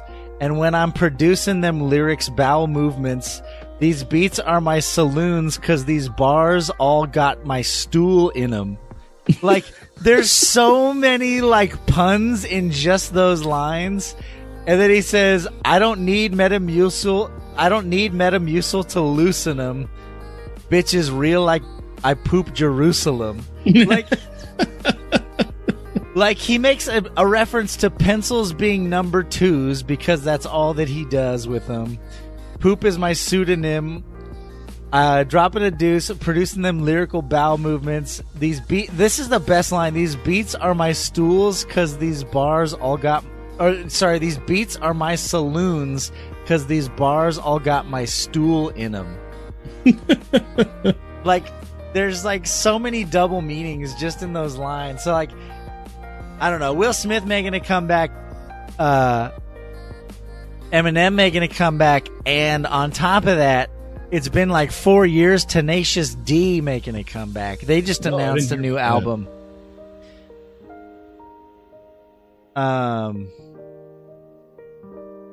Yeah, they just announced it. They came out with a video. We talked about it on one of the previous podcasts.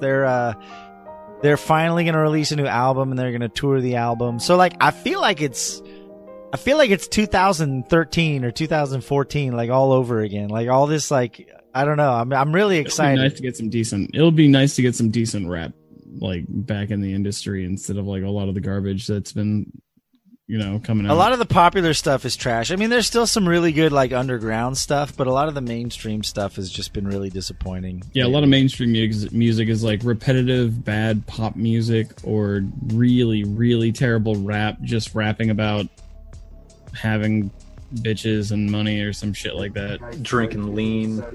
Yeah, just garbage, like... like the good rap is the one where they're rapping about like real shit and like real life experiences and stuff, whether it's good or bad. But when you just rap about generically having money, it's like, who the fuck cares? It's like, yeah, I just got a lot of money. I got bitches. I got cars. You're like, cool. Rap about that for the 500th time. That's cool. Like, that's what you like about like Eminem or like old school like 90s rap. It's because they rap about like real shit.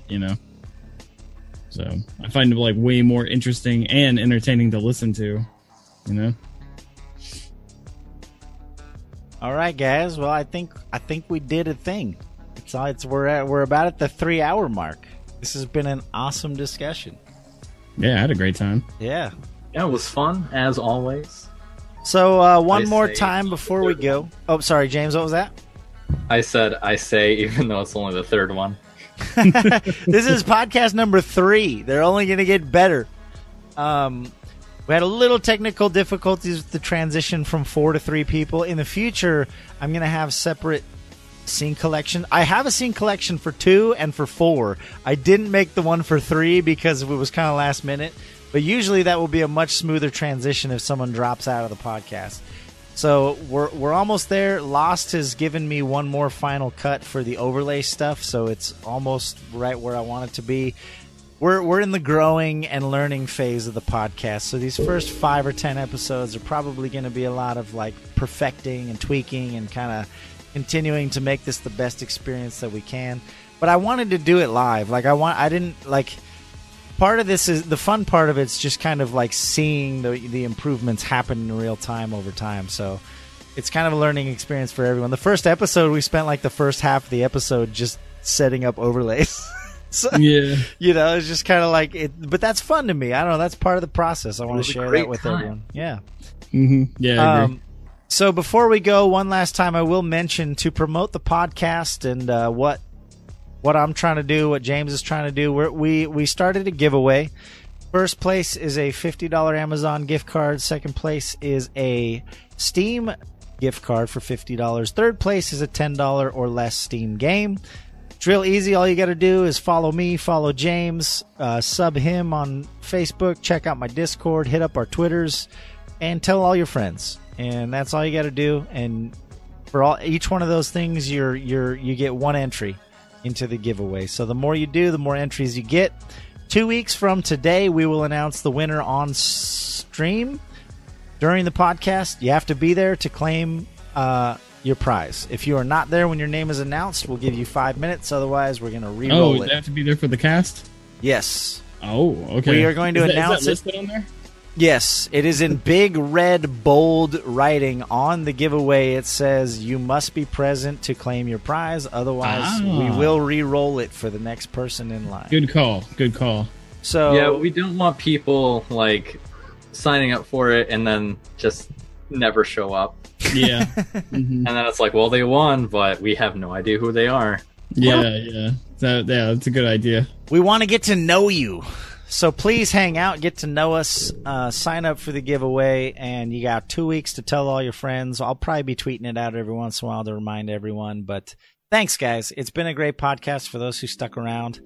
And we'll be back next week, hopefully with some new guests, some new content, some new topics. It'll be after E3. Oh, by the way, shout out to Team DLC. We are planning some DLC group viewing stuff. They're going to be restreaming a lot of the E3 events. I think Ring of Favor is going to be restreaming the Sony event. So we're all going to meet up in his chat. We're all going to just kind of party out and talk about it and watch it in real time. I think Sammy and Pete, we're all, a few of us members of the DLC team are going to be restreaming various E3 events. So come hang out with us. One team member or another is probably going to be showing something with E3, and we'll talk shit in real time. It'll be fun. Praise it for it must be praised. Yeah, I can't wait for Favor to come back to his regular streaming. Hopefully his throat fully recovers, because we need more. We need more of that Favor energy. All right, guys, have a good night, and thank you all for being here. And we'll be back next Wednesday for another podcast. Bye.